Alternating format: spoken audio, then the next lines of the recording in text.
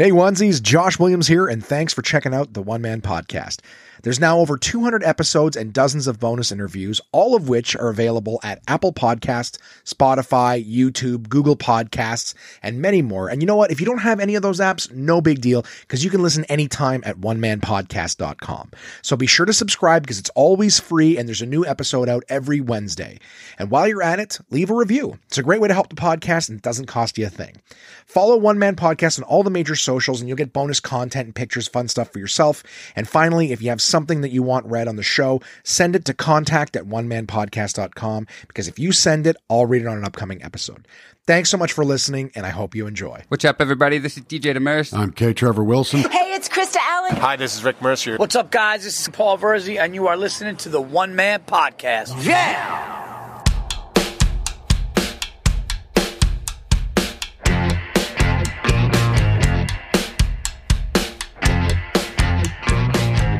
My name is Josh Williams, and welcome to the One Man Podcast, episode number 200 for Wednesday, March 10th, 2020. We made it right here, 200 episodes of the One Man Podcast, and it has been quite the journey, guys. I've had so much fun making this podcast and bringing it to you over the years. And of course, there's been times where it's been, a little late, a little behind, and I apologize for that. But you know what? Full steam ahead. This is like like New Year's of the podcast, where it's like 200. We're starting fresh. We're going forward. Always on time. No excuses. We're going to get this to you guys. Welcome. If you're a new onesie, if you've never tuned into this podcast before, I'm happy to have you. And we have quite an episode for you now. So you didn't pick a bad time to jump in at all. It could be no better time, I would argue, to start listening to the One Man Podcast. So as always, guys, I will tell you what's going on with me. We'll start the episode off with that. And then I have some fun stuff for you later on. 10 guests on this episode. And all of them were little check-ins. And I'll tell you more about that later on as we get to that part of the show. The 200th episode One Man Podcast limited edition collector's boxes are being delivered. I've already received messages from several people across North America who've received their boxes. Lots and lots of fun. Super excited. Some people have even, FaceTimed me while they open it, just because they're, do a little unboxing. It's so much fun. So much fun. So if you're new to the One Man Podcast, thanks for joining in. Really appreciate this. You're going to have a blast. You've picked no better episode to start with than episode number 200. And, just some fun stuff that I'll just throw off the top. I've had the pleasure of recording this podcast all over the place. I've recorded this podcast, and I say all over the world, but technically, I mean, North America and Scotland. But I've recorded this podcast, Toronto, London, Ontario, for my Canadian listeners, or I should say international listeners. London, Ontario, Canada is where I recorded. I've recorded in Toronto. I've recorded in Montreal. I've recorded in Los Angeles. I've recorded in, Scotland, Glasgow specifically.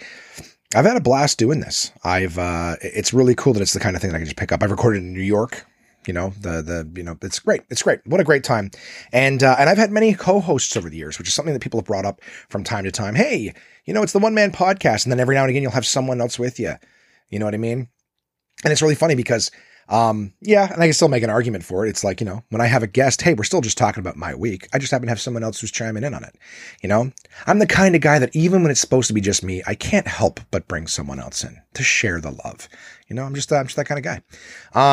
But I've had many friends and colleagues and people just co-host with me, not have their own episode, just come in and join. And I'm going to show them a little bit of love in just a second and thank them for their contributions to the podcast over the years, as well as the bonus episodes. The bonus episodes themselves, well, hey, the one man or the one person who's being showcased in those episodes are people of interest, colleagues, friends, great people. And I definitely suggest you check those out, guys. So if you're relatively new to this, or if you're someone who's been listening for a long time, I do know that I have some onesies who are like, oh, I just listened to your episode. I'm like, hey man, the interviews are great. And then I have people who are honestly like, you know what? I just listened to the interviews. Well, they're going to miss out on a ton of cool stuff on this episode because it's not being, advertised as an interview episode. It's just episode 200. So there's a ton of great stuff coming your guys' way in this episode. But I want to start off by thanking a lot of people who've listened over the years. All of you guys. There are some onesies who've been here since episode 1. And I tell you, they've been through some boring hiccups where, sometimes just for like a month straight, there's been just kind of like meh. And, and that's what happens when your podcast is about your life. If you have a month that's just meh, and I mean, who hasn't in the last year with the pandemic and everything like that, just had times in your life where you're like, you know what? There is not a lot going on. And I tell you, this will be a part, we'll all remember, 10, 20 years of the pandemic. Oh, you remember when COVID hit and all that stuff. But in terms of remembering every day, especially if you're like me, where your, entertainment or your industry has been shot down and you're just kind of like, what do I do with myself every day?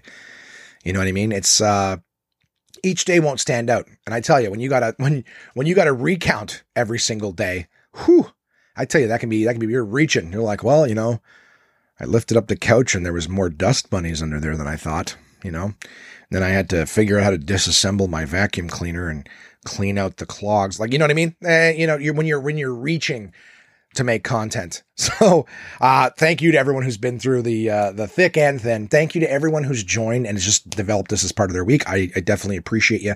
Know that every single one of you that spends any of your time with me, I look at time as a currency.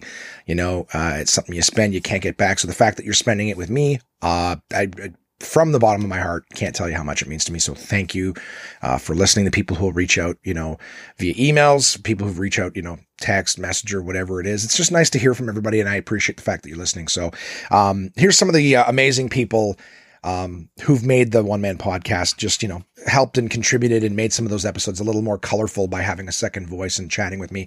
My buddy Chris, probably the person who has co-hosted the most episodes with me.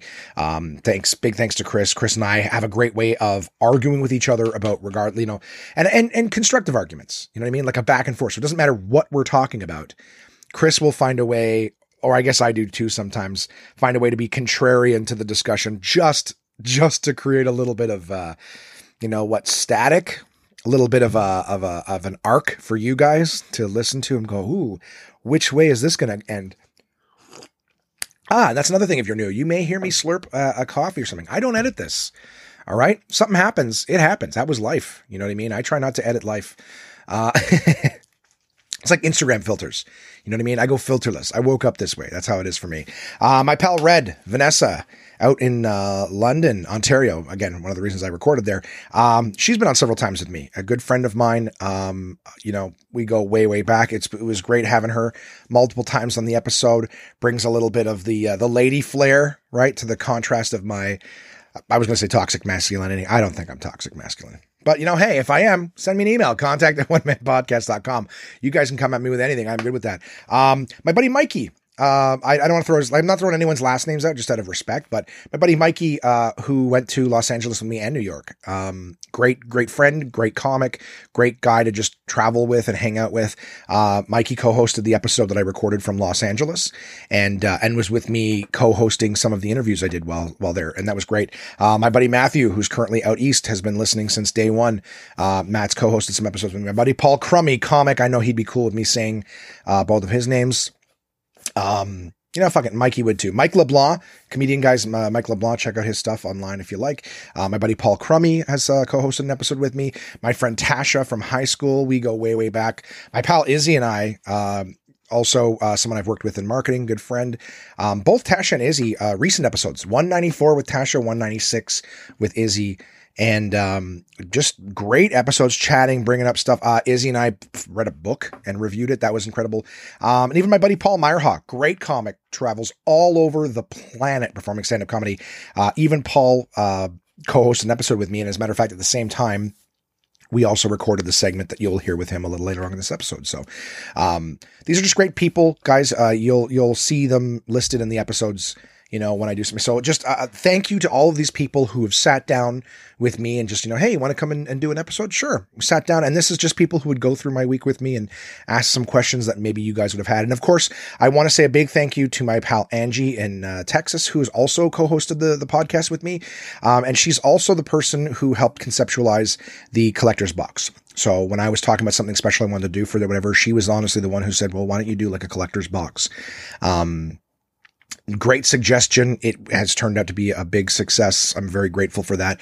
You can hear me chat with my pal Angie on one of the episodes as well. So just guys, colorful cast of people who've made the One Man Podcast just a little more special than if it had been just me talking to the wall. And I'm grateful for all of them. I hope to have them all back again. And I look forward to introducing new friends of mine to you guys, in the future of the podcast. More people have gotten excited about it.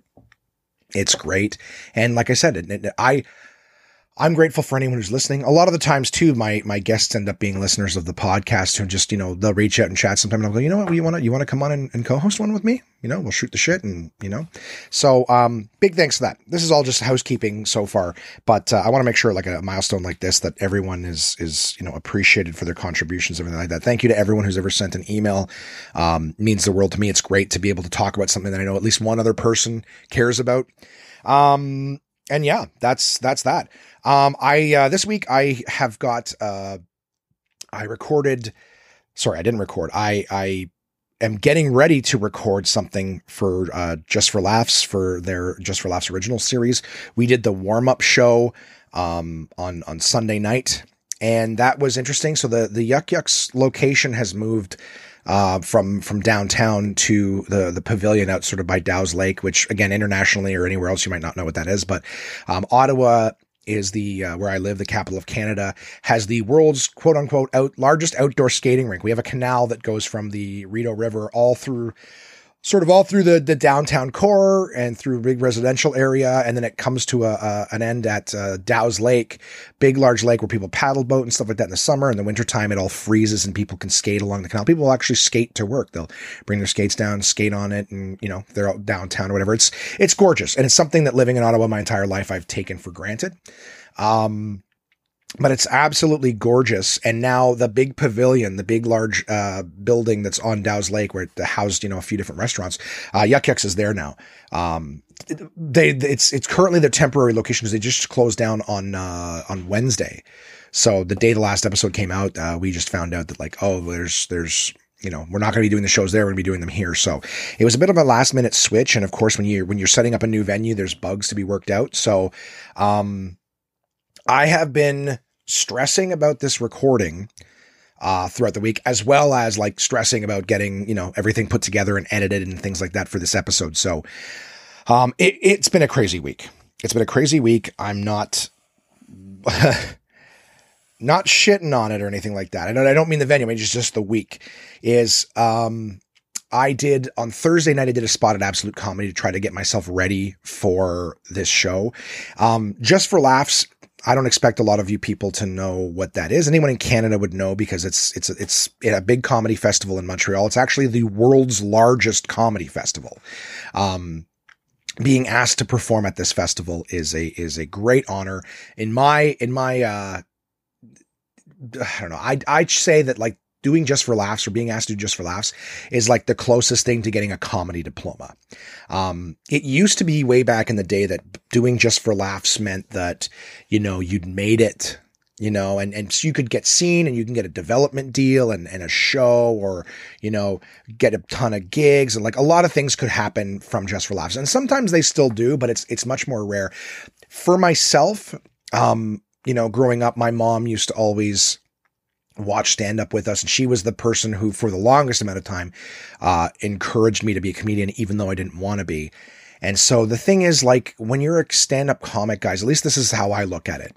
I'm never going to bring home, a law degree. I'm never going to bring home a medical license and say, hey mom, I'm a doctor, I'm a lawyer. That's never going to happen for me. Yes, it could if I apply, blah, blah, stranger things have been done, but ultimately that's not what I want to do anyways. So the idea is when you're hey, I want to be a clown, going to the Just for Laughs festival, being asked to perform at the Just for Laughs festival, performing there is the closest thing to bringing home that law degree that I would be able to do. It's not something that's hey, you've made it. Now the work is over. It's quite, to me, it's that graduation where it's okay, the biggest comedy festival in the world has recognized that you're funny. So go do it. Go pursue that with your life. Go be funny. So I have performed at the Just for Laughs festival in Toronto, which is what they call JFL 42. I have performed at that festival. And recently I was asked to be a part of this JFL, that's what acronym is, of course, Just for Laughs, the JFL Originals label, where, they're recording, a bunch of comedians all over the country. and they will be selecting certain sets and things like that to put on their albums and of course submit to satellite radio and whatnot. So I've been asked to be a part of that. So it's something you don't want to screw up. And at the same time, you don't want to, I'm waiting for the day when the festival asks me to go be a part of it in Montreal, where you get that lanyard with your name on it, artist, all that fun stuff. Like, to me, that will be, all right, we did it. We did it. We've proved that we can do this. And, keep chasing it. Cause Lord knows, anyone who's been listening to this podcast since day one, there's been ups and downs, man. There's been times where, the comedy's just, you're not feeling it. You don't feel like that funny bone is still in you. And people have heard all the different job type things I've done in the interim, alongside comedy, but just, and just the, should I just lean into the other stuff and, maybe say, hey, I had fun. And it's a crazy thing, but anyways, this being asked to do this, I wanted to do well. And of course it's happening on the exact same week as the 200th episode, all the editing, all the other stuff I got going on. So it's just been a big stress. So on Thursday night, I went to Absolute to try to play around with some of the stuff that I wanted to do for this recording. It's only a little 10-minute spot. And it was good. I got to work with my buddy Julian Dion, who's been a friend since, right at the very beginning. He was a little further along than I was when I started, but it's been great to watch him succeed. My buddy Joey Elias, one of the best in the country, kind community guy, that took me on the road for the very first time. So the first comedian to ever say like, hey, do you want to come, open for me in a club in Montreal? Like, that was crazy. It was an honor, and it was so good to me. Good friend. We even had lunch, yesterday with Jason, the owner of Absolute, and himself, another comic. It was great. It was great. Just, seeing my friend again. So yeah, that was Thursday night. I even tried some new lines that I thought of in the in the bathroom getting ready, and they ended up working too. That's always great when a line just pops into your head and you're like, oh, fuck it, this could work. Give it a try. And it does. Great. So part of my week this week was going to Absolute and doing a show, getting ready for this recording. And then Sunday night, we did like a dress rehearsal at this new venue for Yuck Yucks, where they basically just brought in the sound recording and everything like that and just kind of practice what it would be like. It went okay. I was on first, never a good thing. Now, it's like, unless you're just doing a spot or something, but when you're doing like a competition show or a showcase or something like that, going first always sucks. And one of the reasons is the crowd is aware that something special is happening. Their expectations are very high based on that. Also in this case, it's COVID, social distance. We're behind plexiglass. It's a big open restaurant room. It was just not ideal. And it was stressful for me because I was already stressing about doing it in a comedy club. Then that club closes. We get a message, hey, it's going to be somewhere else, a few days beforehand. Just stressful. I did okay. Wasn't happy with it. I got to see a bunch of other comics I haven't seen in a while, so it was great to see them. But ultimately, wasn't happy with how it went. But it was just a dress rehearsal. Guess what? After this show today, after I'm done recording this, I'm going to go do the real thing tonight. Man, is that ever stressful, huh? Recording the 200th episode, putting it all together, and then going to do the big recording all in one day, huh? Why is my acid reflux so bad today? So that's kind of what's been going on with me. I actually did put in some nice things to do this week just to make sure that I didn't completely destroy my stomach lining. I went with my mom to get some work done on her car. She had a recall and needed an oil change. So went with her. And then while that was getting done, I took her to, went to the mall. First time the mall has been open since they opened it up. We went there to pick ourselves up some more Nespresso and have lunch. It's just something easy peasy. It was good. It was good. Something to take my mind off of all of the work. On Friday night, I went to my buddy Mika's house, longtime listener. I believe a day one listener of the podcast. Went to deliver him his collector's box and play some games with him and his lovely wife. I got to have dinner with them, see the kiddos. It was great. It was absolutely great. I just crossed off a note here on my list. No, it was the collector's box. I was good to cross that one off. He actually told me something. Let's slow things down here. Now, he told me this, and I'm not quite sure where it came from. Apparently, we have yet another thing that is not okay in society. My buddy told me that apparently playing cards, people have taken issue with playing cards now. So he brought it up and he's like, yeah, no, you know what? He goes like playing cards with another king. I go, what's the issue? He goes, well, apparently somebody is upset because the king has a higher value than the queen. Oh boy. Well, that's a serious issue plaguing our world. Someone already ran out of other shit to take issue with. So now we gotta get rid of that, you know?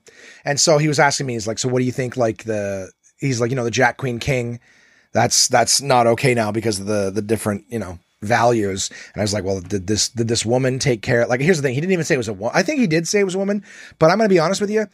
If he didn't, smart money, the smart money's on that it was a woman who took issue with this.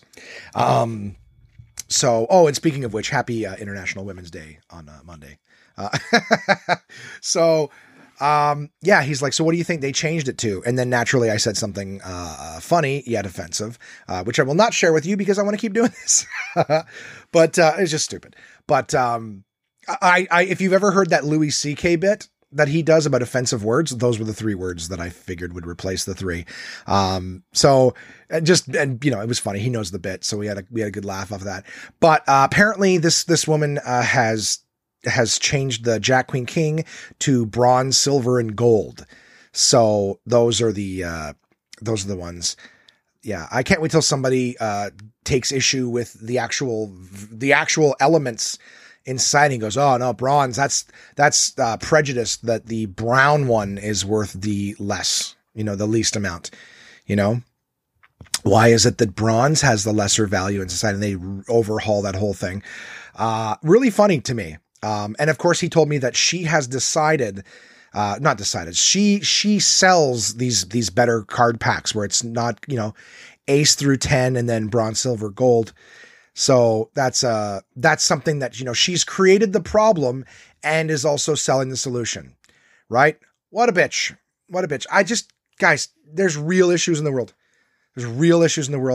The value of cards is ridiculous. Oh, and by the way, this person takes no issue. I thought of this immediately. The second he said it, I go, oh, really? I'm sure she has no problem with chess, where the queen is ultimately more powerful and valuable than the king. You know, but then she'll probably be like, well, you're allowed to kill the queen and the whole thing ends when you kill the man. It just shows you can kill a woman and nothing happens. And then, it's a game. It's a game based on old history. You know what I mean? Like now we have to go back and alter history. History doesn't exist anymore. Like that's fucking dangerous, by the way. Going back and being like, no, we have to change what history was. There's so many sensitive people, man. Can we please start killing people? Please, can we start killing people? Right? I'm trying to think, like, I tread lightly because this is the kind of thing in 10 years when I actually get success, someone will come back and go, who did he say? I had like 5 suggestions right off the top of my head. But I won't. So now you'll have to make the masses angry at me. We'll edit things times where I've said other things and put them in. Excuse me. Oh, I felt that one brewing up. All right. So yeah. The good news is the playing cards that come in your one-man podcast, 200th episode limited edition collector's box are pure. They are pure, unadulterated cards, man. They got the Jack. Hey, how's it going? Take my wife, please, of the medieval days. You got the Queen. Oh, yes, husband. I don't know. I thought the Queen was always like the lady. Like she was like the good cop in the good cop, bad cop situation, right? That's what I thought. You know, when you look at the medieval movies, right? The king is all off with his head. Well, that was the Queen of Hearts. So maybe she was a bitch. But I'm saying, you know what I mean? The king was the one who was like being rough, doing all the military shit. And then you'd always see someone, you know, milady, blah, blah, blah, to the queen, talking shit to her. And she'd be like, oh, she'd be the calm head, right? Good cop, bad cop. And now this bitch comes out of nowhere and is like, you know what? Why can't the queen also be a bad cop? And every kingdom will be bad cop, right? Stupid. I had respect for the queen, but if she's going to be like the king, well, you know, it's interesting. That's interesting.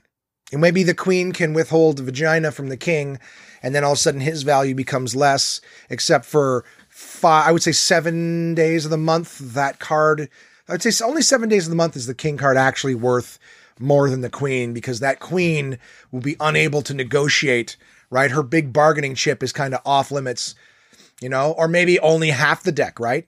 Maybe the 2 red kings are the ones like, we don't give a fuck. Right. And they have value. They have no value all the time. Right. Because those red kings, They're the ones who they'll bang a bitch who's on her period. You know what I mean? So they don't care. So she can hold that over him all the time. But then on certain, just 1 week of the month, the Black Kings are like, you got nothing to offer? Fuck it. I'm in charge. Highest value. You know what I mean? Like, I hope that all of those instructions come in this woman's, oh, well, they're not right, because she doesn't use that. She uses bronze, silver, gold. Yeah, that's what the world's come to, guys. There we are. So I learned that this week, and I've told everybody. Not one person that I've told has not rolled their eyes at that. So if you are someone who's like, you know what? I agree. It should be bronze, silver, gold. You can't handle history. You should probably find a way to remove yourself from society. Now, I'm not telling you to kill yourself. All right. That would have been something that you came to on your own. I'm saying just go build a shack in the woods or dig a hole, in the forest and just lay in it and do whatever it is you need to do to survive away from other people.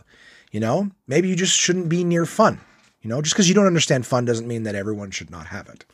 Man, that was a little grouchy, huh? Well, fuck it. Don't worry. We got the funny coming up.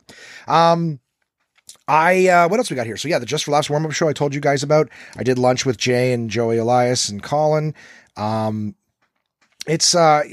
keep it short, guys. We got a lot to come up to, right? So I'm happy I got to do a spot. I'm happy I got to warm up at Just for Laughs, Absolute Comedy for Just for Laughs. I have some emails that I'll be reading coming up a little bit later on in the show, and may as well just toss it to what I got lined up for you guys. Okay. I'll just say real quick too. I did, this was really fun. So as I mentioned before, my friend Angie is the one who conceptualized the idea of the box. She's the one who planted the seed in my head that I later ran with and developed all the products and everything like that. But, she just got hers the other day. And, Angie's a part of my little PlayStation group. It's been really cool because again, during all this isolation, let's throw this. In the last year, these people have been a big part of my life, just in the sense that like, they're the day-to-days. So while I'm stuck in this room, trapped in the off hours of whatever it is I'm doing, over COVID, I killed some time. Fuck your comic with no stage, a marketer with no market. It was kind of cool to just be able to sit down and, play some of the games I haven't played in a few years and things like that, just because I had no time, or at least it made no sense to sit and play video games when you had shit you could work on. So the pandemic sort of gave me an opportunity to just slow down a little bit. And, instead of being stuck inside all by myself going stir crazy, I had a cool group of people that, play an online game here, meet somebody, chat, shoot the shit, somebody, there. And then of course, over time, just amalgamating those groups, you have a bunch of different people you've met online. They're all like, hey, you want to chat, shoot the shit? And it's like, well, I'm with another person shooting the shit right now. And it's just like, fuck it, put everyone together. So now I've got this little, online family. So at the end of the day, past the 8-9 o'clock hour, we all kind of log on. It's even funny because like the PlayStation has an app on the phone, so you can just join a voice group on your phone. So even if I'm not playing games or anything, I can just sort of throw it on, shoot the shit. And we have almost like these little audio Zoom parties on a daily basis. You can't always show up, but it's there. It's known that this group will all, whoever's going to be online is there. So every day you get to sort of check in with your people. And this group has been awesome. We're all in different parts of North America, some of us in the world. So it's really cool to be able to just, how's everybody doing? How what's new and exciting? My group has been super supportive of this podcast and of course the box itself. So, Angie was the first one in the group to receive her box. And we did, last night, like a little Facebook, live or whatever it's called, not live, but, the FaceTime version of Facebook. Right. So we all had the video on and Angie unboxed the thing. It was my first time to actually be able to present it, to them. Right. And it was cool that it came to Angie first, since she was the one who sort of helped come up with the idea. So it was just cool for everyone there to be able to see what was happening, the unboxing. That was just a fun little time with friends. So, that was something I really, really enjoyed doing last night. It made a lot of the work that I've been doing over the past few months, just, with, designing, picking the products, revising the products, designing the boxes and what's going to go, in them and how they're going to be put together with like all the wrapping and packaging and everything like that. It's just, it was a lot of work, took a lot of my time. It was great to be in that moment with all of these people and just sort of see it, come to fruition. That was a lot of fun. I had a blast. So thank you for that, my internet family. So I just call them that, but it's cool. And it really helped with the isolation, because instead of being stuck at home and you're just watching TV, watching movies, or having the odd phone call here, it was just kind of this group of something we just sort of like you leave it on in the background. And, if somebody wants to chat, chime in with something, it doesn't require all your attention. There's been times where I've edited the podcast, or I've been writing something down, or, doing other things. And it's just cool to have, you just don't feel as isolated. Right? When you got a group of people, and the same group of people that you get to see on a daily basis and things like that. So, just a big hats off. And I know they're all listeners. So as weird as that might sound to some, if you guys are like, how the fuck does that work? Message me, write in, contact at One Man Podcast. Be like, what the fuck is this thing? Fuck it. If you want to join the group, if you're like, you know what, I could use a little group to chit chat with, fuck, all are welcome. We're a very accepting group. All right. So anyone is welcome at any time. All right, that's how it is. It's if you're feeling lonely, fuck it. Come on in, shoot the shit with us. We'll break your fucking balls. That's how it works, We'll what do they call you? Jump you in a gang, or blood in, blood out, or we'll haze you or initiate you. But we are a very welcoming group. All are welcome. And it's, I don't know, clearly a group of supportive people. All right. So without further ado, I'm going to tell you guys about, we're just going to give you a little bit of notes on what I'm about to play for you, and we'll go from there. The One Man Podcast has been fortunate enough to have several real great guests, comedians, club owners, celebrity chefs, actors, authors, other podcast creators, just all sorts of crazy talented people, and we're nowhere near stopping that. So I'm going to have more and more interviews. It's just a little easier when COVID's not going to happen. And I'm saying that because you'll even notice in some of these interviews, everything, I think the only one I got to do, two of them I got to do live, was with Paul Meyerhaw and Jason Lawrence. And all the rest of them were done either via Zoom or Facebook calling or whatever it was. And you're really limited by the quality of the equipment that you're using. So you'll hear me clear as a day because I'm talking to the same mic when I was doing it. But if somebody was using, a bad set of headphones, or they had a shit speaker on their laptop, whatever, and this is not to come down on them, it is what it is. You can really hear it in this. I spent probably an hour with every single person that I interviewed. And I call it an interview. It's not really an interview. It's more of just like a check-in. How you doing? What's new? Let's have a chat, and start playing some of this stuff. So it was, I couldn't just put 10 different check-ins at an hour piece. I couldn't give you guys a 10-hour episode. That made no sense. And also, to be quite honest with you, a lot of it, because these are friends of mine and we've all been sort of separated because of COVID, and we're not seeing each other in clubs and stuff. A good portion of our conversations were, hey, how's it going? What's new? How's the pandemic treating you? How are things where you are?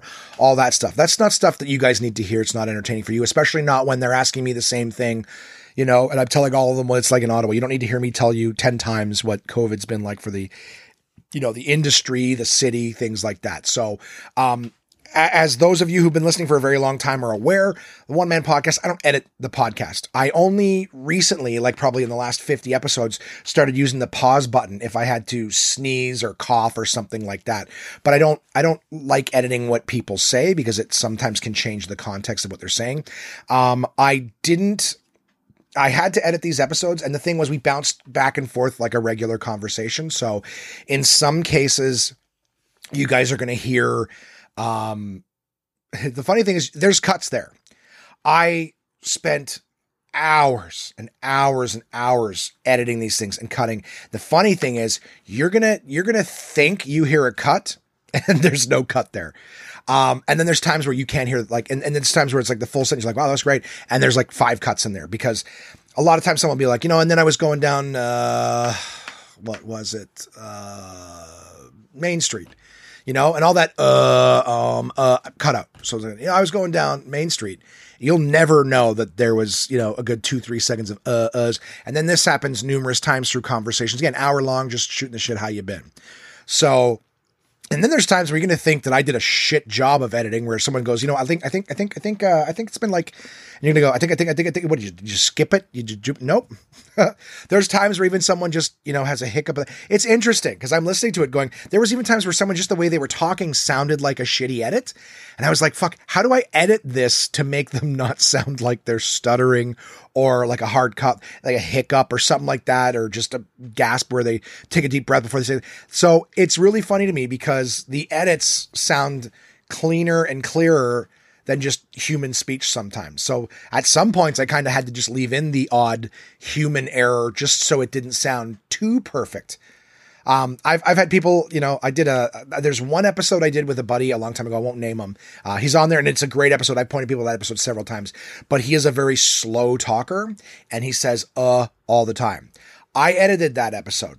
I didn't take any words that he said out other than, or like, and so like, yeah, there you go. Like, and, or if sometimes people will repeat something 3 times, I think it was like, I'll take all those I think. Anyways, I'm telling you guys all this stuff just so that if at any point something sounds weird, know that I didn't change the context of what someone was talking about. Sometimes somebody was saying something, oh, by the way, did so-and-so end up coming? Cause blah, blah, blah. And like, you don't need that shit. That's gone. And even then I was trying to do a bunch of little 5 to 10 minute segments. And I think I have predominantly 10, 15, 20 minute segments. So it's going to be a longer one, guys. I'm really looking forward to sharing it with you. You might hear some of them have kind of like a hard end to them. Like they finish the story, but just even the way they're talking, it sounds like there's more. There isn't. It's just, it would change subjects and it would turn into like, okay, well, I'm just glad you're doing good, buddy, blah, blah, blah. So just all that shit you don't need to hear cut out. So all of the meat and potatoes of what people are saying, the stories, they're all there. If you hear anything that sounds like a hard edit or at the end or whatever, it was just a hard cut off because they immediately, dude, sometimes people mid-sentence, just like I just did there, mid-sentence will just switch gears into something. So like, I just want you to know that it has been my policy not to edit things. I have edited these only due to no relevance to their story or anything like that. And I also want to remind you that every single person that you are about to hear has an episode. They have a long episode in the archives. So if you hear somebody here for the first time that you've never heard before, and you're like, that guy was really funny, or that guy was really interesting, or that girl was hysterical, that girl. Yeah, guy, girl, whatever. That man, that woman, they're here. Go find them. If you like the little tidbit you got, go listen to their episode. There's at least an hour of them chatting somewhere else with more details and stuff. So please enjoy the content that's here. And by the way, this is not a best of clip show. I haven't gone into the old episodes and taken pieces from that. This is all new stuff, reconnecting with these people since our previous episode and giving you a little more something to celebrate the 200th episode. Forgive some of the audio overall. I will run it through my scrubbing software, but some of it's going to sound like it was a phone interview, and that's just limited by the things. I had to adapt to COVID like everyone else. I used to say, I will come to you. I will only interview you in person. So like I said, I've recorded this podcast in several different places, different states, different countries, and I always had my equipment with me, and I always sat face to face with the person. So I had to accept the fact that that's not going to be the case during COVID. It's not going to be the case with these interviews. So they are what they are. I will clean them up to the best of my ability, but I'm sure that you will enjoy them regardless. I'm so proud and honored and grateful to be able to bring these to you, to be able to have these people in my life, and during everyone's busy, uncertain schedules, for them to make the time to just sit and shoot the shit with me for an hour. They all made themselves available to me. As soon as I asked, everyone was like, sure, what can we do? Like it was really great. And I'm so thankful to everyone who took the time to spend with me. So without further ado, the first guest on this episode is going to be my buddy Paul Meyerha, and he's got a road story for us. Road story. Okay. So I was a young man. I had just placed 4th in a competition in Alberta called the Battle of Alberta. It was an amateur competition. Now the winner, or the top 5, got tours with Yuk Yuk's. So I was 4th, so I got a 2-week tour with Yuk Yuk's, one through British Columbia, one through Saskatchewan. And back then the tours were pretty good, paid well. Like Saskatchewan, I think was 7 shows in a week. All over. I mean, it was a good run. It was back when everything was humming in stand up, and I was, I believe, 19 years old. I didn't know who this was, and maybe your listeners or yourself will, but the headliner for this was BJ Woodbury. I don't know. Do you know BJ Woodbury? I know who he is. I don't know if the listeners would. Okay, BJ, I got love for BJ Woodbury. He's one of those guys in Canadian stand-up that is absolutely, he's a legend. I mean, there's so many stories about this guy, and the reason is because he's quite an intimidating stature. He is taller than me. I'm 6'4", so he must be 6'6", and he looks like a biker, like a big scary biker. And he rides a Harley Davidson. He is a biker. He wears a black leather vest. He's got the beard. He looks like you're at a clubhouse for the HA. Like he's a scary individual. So I didn't know. I'm 19, never met him before. I got a phone call that was a gruff voice saying, like, be at the Edmonton Yuck Yucks at the mall at 11 o'clock on Monday, and I'll pick you up. Because we have a 6-hour drive to Prince Albert, Saskatchewan, for our first show. Ooh, very nice. Very nice. So I was there, 11 a.m. I sat down with the box office girl. He ended up being 2 hours late. So I sat there for 2 hours just waiting for a guy I've never met before. My back was towards the window of the box office. So I was sitting in a chair on my back, and I was talking to the box office girl, who I adored. She was a great girl. And, 2 hours in, she's like, well, where is this guy? And I'd heard rumors about him, and I was saying this to her, saying like, I don't know, but apparently he's like super scary, and like there's a lot of guys that have warned me that he's like a trouble. And I could see her face go like drop, and I was like, oh, he's behind me. Yeah, isn't he? And he was. And he heard what you were saying. Oh, yeah, definitely.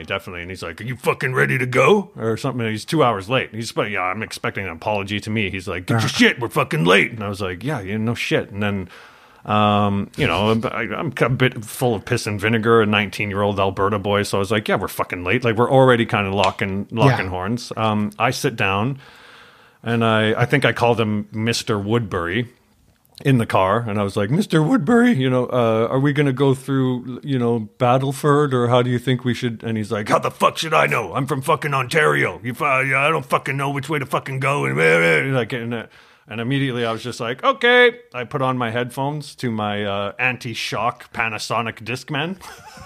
That's how far back it was. Wasn't a Sony, it was the Panasonic. Panasonic anti-shock. Yeah. The Nancy Kerrigan of Discmans. Fuck it. I put my music on, and we did not say a word to each other. A word. And I listened to music the whole way. Now we're 4 hours into the drive. We're going through a town called Blaine Lake, Saskatchewan. It's basically a Petro-Canada on the side of the road, and that's it. And one restaurant. I mean, it's nothing. It's about an hour and a half outside of Prince Albert.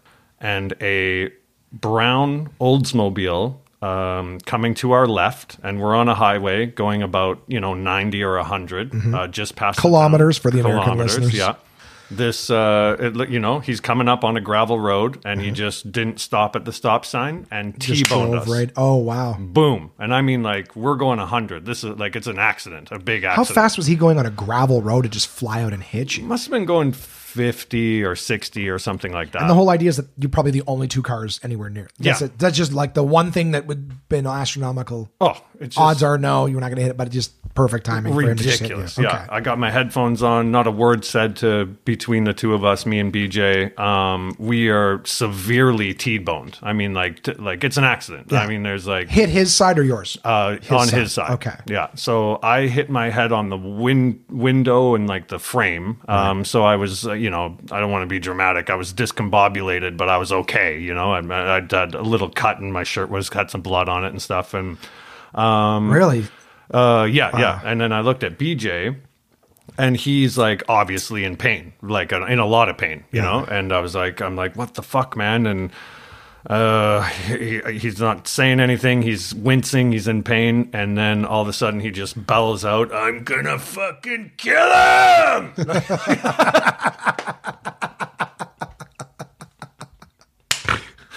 He can't open up his door because the damage Right, is on it's there. crushed right? and he It's can't- crushed, yeah. So he's like, get out of the way. And he's a large man. So now I'm out into the ditch. We're in a He ditch. doesn't even ask if you're okay. No. Get out of my way, rookie. Yeah, get the fuck out of here. So I've got to climb out. He fucking he wiggles his way out of the damage, and he's holding his shoulder, and he goes immediately to this Oldsmobile, which inside of it is about a 90-year-old farmer inside of it that's hit us. And now people have stopped, other people have stopped. There's a crowd gathering or something, and this huge biker goes to the door. He's trying to rip the door open to kill this guy, right? Kill him. He's like, you motherfucker. He's a 90-year-old man. And he's like, I'm going to kill him. Yeah, but the damage on his car was luckily big enough where his it was lock solid as well. It couldn't open the door. So it was divine intervention. Yeah. Like, we can't have Zeus kill the fucking old guy in the middle of this back road. I'm surprised that just seeing BJ coming for his door didn't kill him. Oh my God, yeah. I mean, it was like you can tell he was like he was not doing well himself, and so funny. and now people are trying to calm him down. So I'm like, BJ, like calm down, and so we get him away from trying to murder the old man. Now the gas station. It's just that in of it. We get this guy away from trying to kill him. Yeah. It's very reasonable.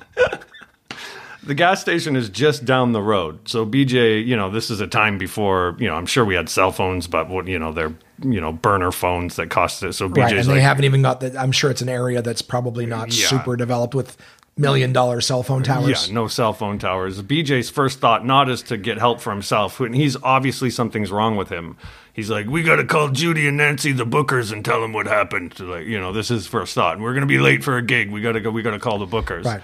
So has he asked if you're okay at this point? No, the absolutely blood on not. your head? No. Okay. No. And again, I have love for BJ. This is just the way it happened. And so now we go to the gas station, go to the payphone. Now, Blaine Lake, Saskatchewan is so far in the middle of nowhere that there is no ambulances, all right? So they have a thing called a first responder, which is basically just like a volunteer firefighter, old man who shows up, everybody okay? On a tractor. Do you need a Band-Aid? Like there's just, So this lady comes. The protocol is offer Band-Aid. Yeah. Step 2, call this phone number if further assistance is required. I gotta stop snorting.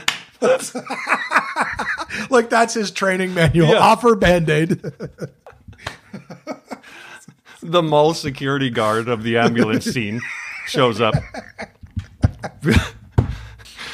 So she's a lovely lady, and so she, BJ's trying to get a hold of Nancy on the payphone. She gets to me, she kind of cleans my cut up and stuff, and then BJ's doing his thing, and she's like, I'm going to go check on your friend. I said, all right.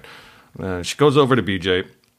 Now, he's got the phone receiver on the payphone in one hand, and she's trying to take his pulse on the side that he's injured. Yeah. And she can't find a pulse. So that means that his shoulder's dislocated and it's pinching the vein or whatever it is, right? So his shoulder's dislocated. I just thought maybe she wasn't qualified. Yeah. Just like holding his thumb, trying to find a pulse. Do you know where the thumper is?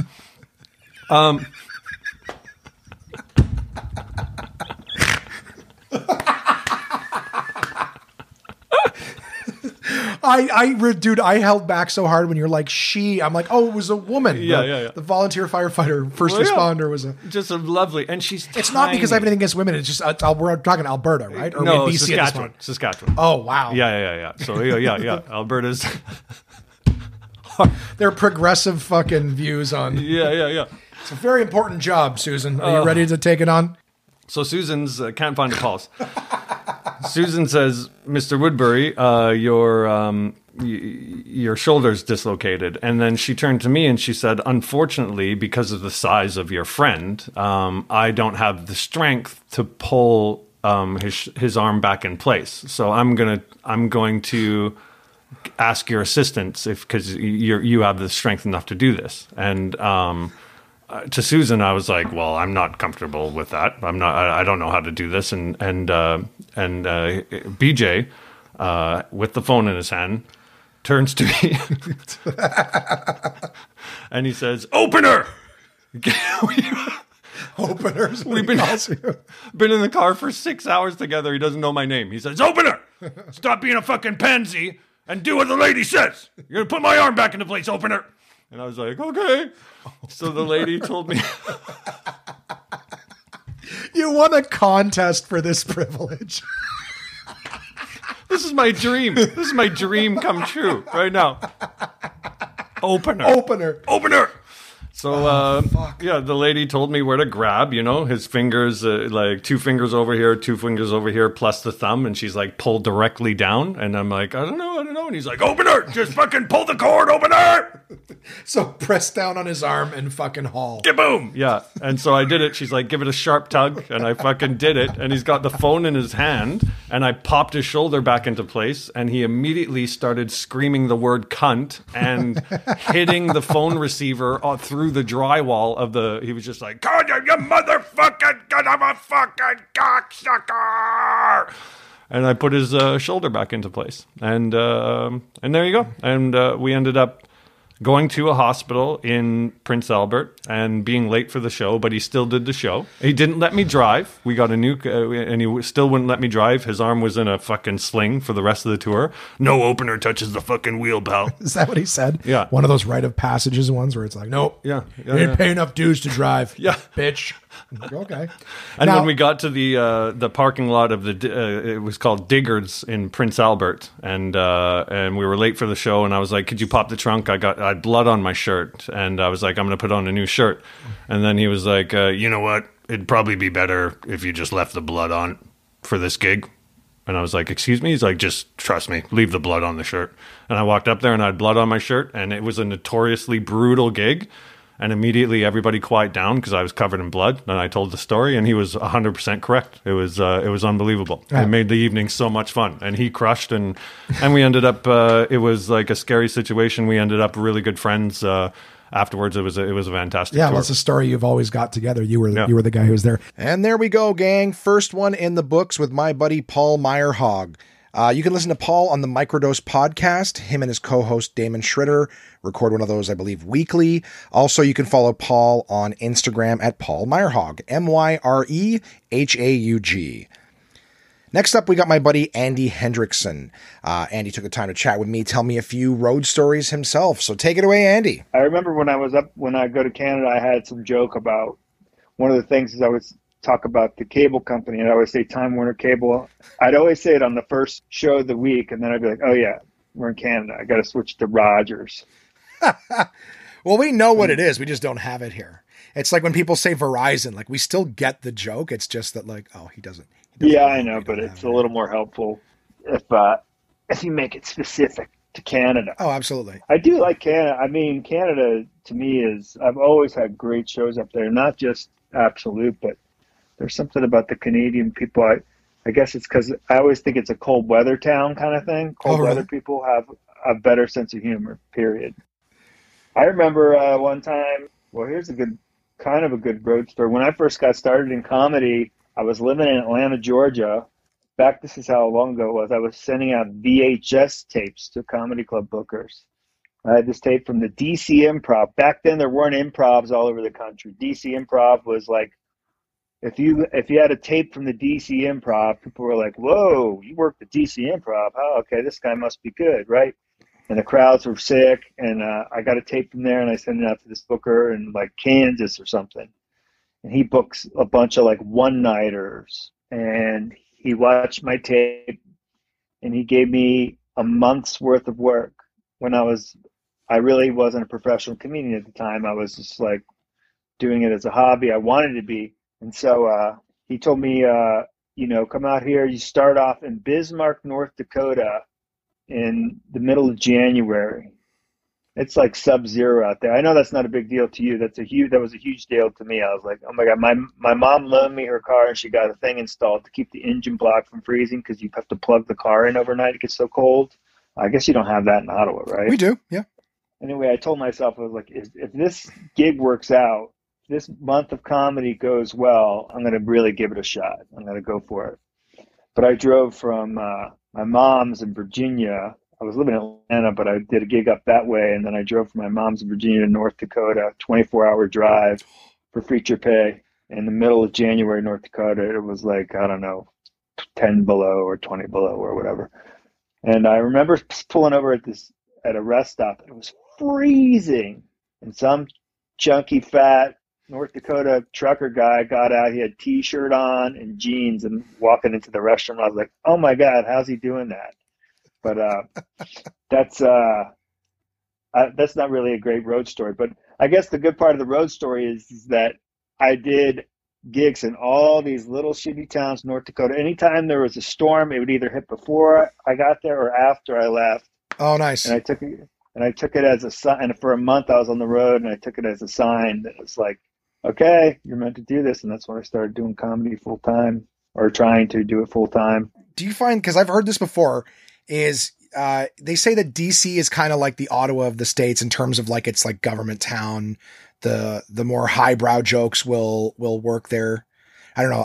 Yeah. Not to insult any other areas, but they just say that generally speaking, like the crowd is more informed and knowledgeable as a populace because they're both government towns effectively. Ottawa's all government. It's our capital, and DC's got a ton of government there. So do you find that like the more intellectual stuff? Well, I mean, I grew up near DC, so maybe that has something to do with it. But yeah, I think they have kind of a smart, intelligent, dry sense of humor up there, sarcastic sense of humor there. I find, Ottawa's, I mean, there's something magic about that town with comedy. And I know that, everyone always says the Absolute's built on an Indian burial ground or something, because it's just like, how the hell does those crowds laugh so hard?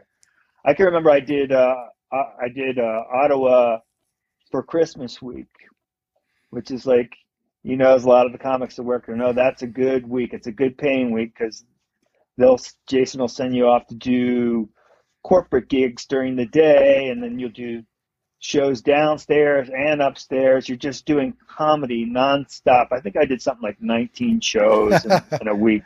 Nice. And they're not just, they're at least 30, 35-minute shows. I think we did some shorter shows because of time restrictions, but 19 of those, and the crowds are so good, and I remember feeling like I am the best comedian in the world by the end of it, because I was so in the zone, right? And the crowds are so good that they give you that freedom to kind of like be creative and interact with the crowd, and you just feel so good about yourself. And it was Christmas, and then so I think I went home for like a day or two.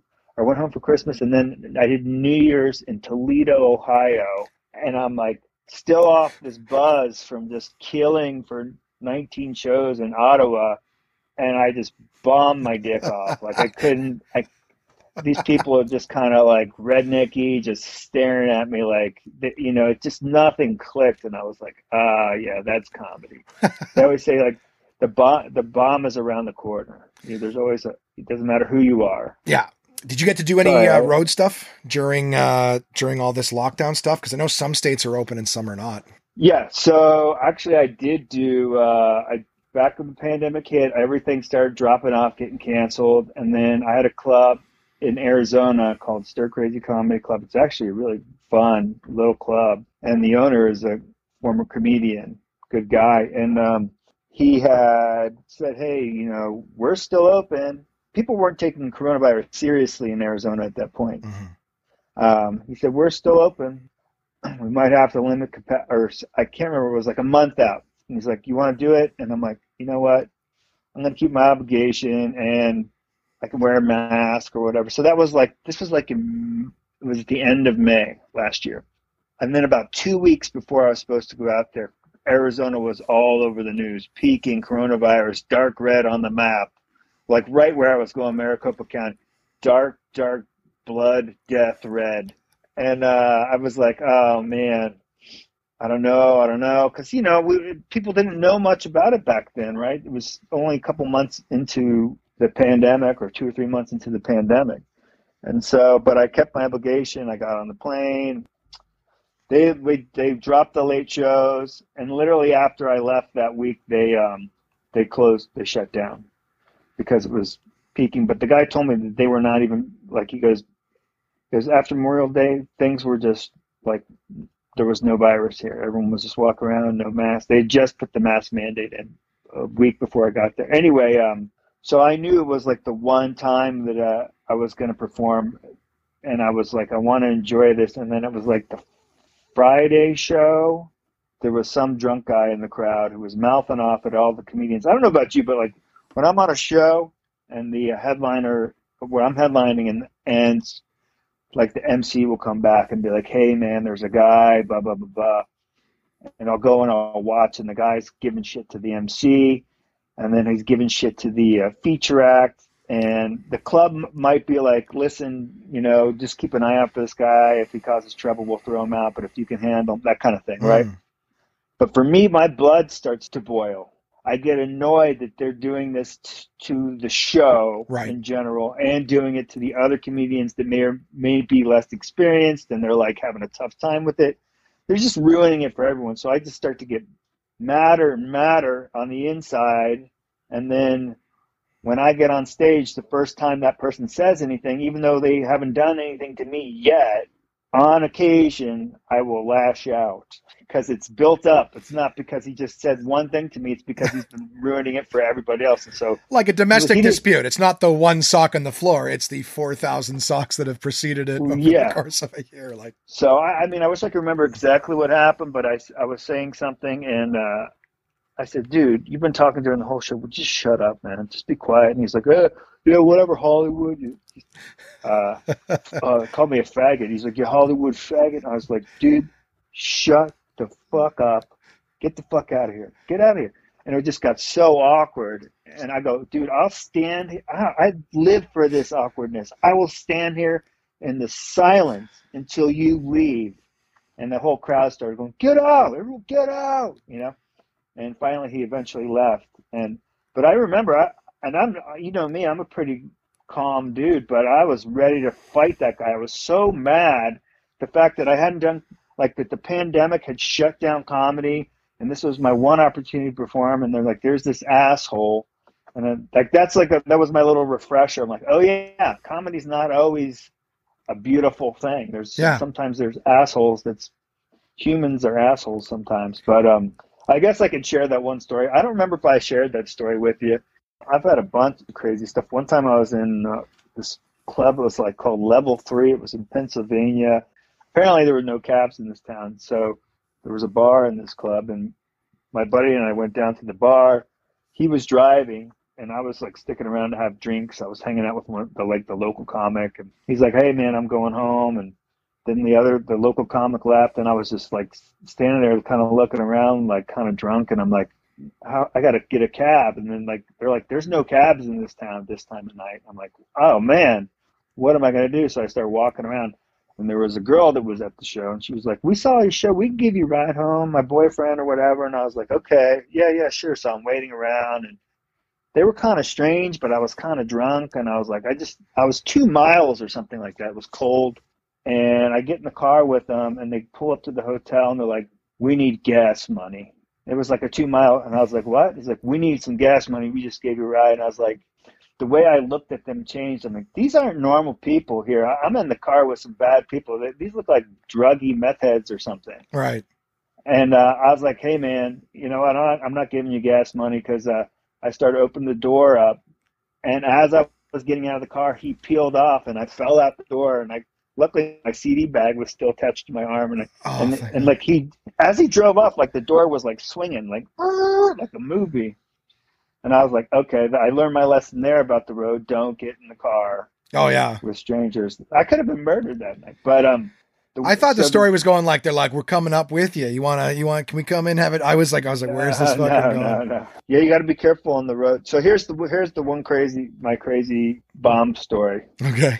There's this comedy booker out of North Carolina when I lived down south that used to do one-nighters. They're called the Comedy Zone. They had one in Paducah, Kentucky. It's like a Thursday night, right? And it's a small little Paducah podunk town. The place you perform at is called Froggy's, and it was a steel warehouse converted into a bar. Okay. Huge space. The guy who owns it also owns the little disgusting strip club next door. And it's like the movie Roadhouse. He was like big fish in this little shit pond. Anyway, I went in there. My comedy that's not my crowd. Super southern rednecky, but I've done a lot of rooms like that because I lived down that way. And right. Anyway, this was my first time headlining, and I remember I just come from the beach. So I had a tan, and I remember I dressed nice because I'm headlining, and that was wrong. That was the wrong look for this room, right? I stuck out like a sore thumb when I walked into this bar. So I'm talking to the owner of the club beforehand, and he's telling me about how he was in a special Marine kill force, this and that. And my family are Navy SEALs, and I was just asking questions like, I've never heard of that. What is that? And he's trying to explain it to me. I'm like, yeah, but I just was curious. I had questions, but he took it as that I was doubting him, and I was doubting him secretly because I could tell he was full of shit. And he's like, yeah, well, you know what? I'm also opening up another bar. I'm like, oh, that's cool, man. He goes, he went and got me the blueprints. He pulled out the blueprints. Like, check this out. We're just like hanging out in this bar. He's like, I'll be right back. Anyway, the guy didn't like me. I wasn't totally sure, but he just had this thing, you're a city slicker coming to my club, questioning me kind of vibe. And so the act that came before me was a female act, and he was hitting on her so hard, and she went up and did her half hour. Mind you, this is one of my first times headlining, and she barely survived. They had set us up in the middle of a dance floor. We weren't on a stage. We were just in the middle of the dance floor with folding chairs on the same level as everybody else. She went up and barely survived, and I went up and I tried to do my jokes. I was supposed to do 45 minutes, and I bailed at like 38 minutes because it was going so bad. Literally during my show, people were just getting up and walking away, and you could see them walk. It was such a big open warehouse space. You could just see them go, just total silence because I was bumming so bad, walking all the way down the bar. And then I watched these guys in they were called the Sons of Sam, came in their biker uniforms, and they're at the bar, and they're kind of watching me. I'm like, oh my God, this is horrible. So I bombed for 38 minutes, and I get off the stage, and I'm like, oh God, thank God that's over. I'm standing over by the bar, waiting to get paid. I got a beer immediately and chugged it because I was like, the MC was up there, and he goes, hey, everybody, thanks so much for coming up. And I see the owner of the club walk up onto the stage, a.k.a. dance floor. He pulls the mic, yanks it out of the guy's hand. He goes, hey, everybody, listen, I know tonight's show wasn't the best, but, give it up for your first act. She was great, the girl he was hitting on. Naturally. She was great, wasn't she? I thought she was great. She goes, and now that second act, I think he sucked. And I'm still in the room. This is the owner of the club. I think he sucks so bad, I want to give you all tickets to come back for another show. So what I'd like you to do, I got a bucket up here in a pail where you put like beers in, and it's got tickets. I want you to come up here on stage and grab a ticket out to come back and see another good comedian next year, because that guy sucked. He must have said suck like 10 times. And I'm in the room, and I'm like, and I remember the act, the female comic that was in there, she looked at me and she's like, oh, like she had her mouth open. She mouths to me, I'm so sorry, like this is happening to you. Yeah. It was awful. And so people literally he made a thing out of it. People had to get up out of their seats, walk to the stage and grab a ticket. It's almost like each person was like, told you he sucked. And I wanted so bad. I had this fantasy in my head of just like burning the place down or cutting tires. And I never think that way. I'm not a type of person that thinks that way, but all of a sudden these thoughts in my head. Actually, as a matter of fact, I said, clap. He goes, clap if you think he sucked. Oh, and some people were like, they're kind of looking around. Like, we didn't like him, but I don't know. And a couple people. He's right there. Like, he's right there. Like, I'm looking at him. He's looking at me. I'm not clapping. Dude, it was like the most like primitive, like Neanderthal, like fuck you, kind of like. Yeah, I'm the man here. But that's by far my worst bomb story on the road for sure. Yeah. I'll have one more funny story before we go. So, I've been doing some Zoom shows since this is a more modern story. It's a 2020 story. Nice. Zoom shows during the pandemic for some companies, corporate Zoom shows. It's actually, I did quite a bit in December. And so I did one where the company was like, hey, security, whatever, is there any chance we could do it on your Zoom? And I'm like, sure, we can do it on our Zoom, because their company didn't let them host on Zoom or something weird like that, whatever it was. So I'm like, and then they said, if you don't mind, after the show, if we could keep it open so we could all catch up. And I'm like, yeah, I don't have anything else going on that day, no problem. So I hosted it on my Zoom. It was a big company party, sort of for some financial group. And, you know, they were all drinking. It was their holiday party. The show went fine. It was good. It was really good. And I said, thanks. And I said, okay, I'm going to hang out and let you guys chat a little bit. I'll leave the Zoom open, and, you know, I'll come back and turn this off in an hour or whatever. And so I come back. I put my camera off. I put my shit on mute. I mute my computer so I don't hear anything. I go off and I'm doing stuff around the house. I come back like an hour later.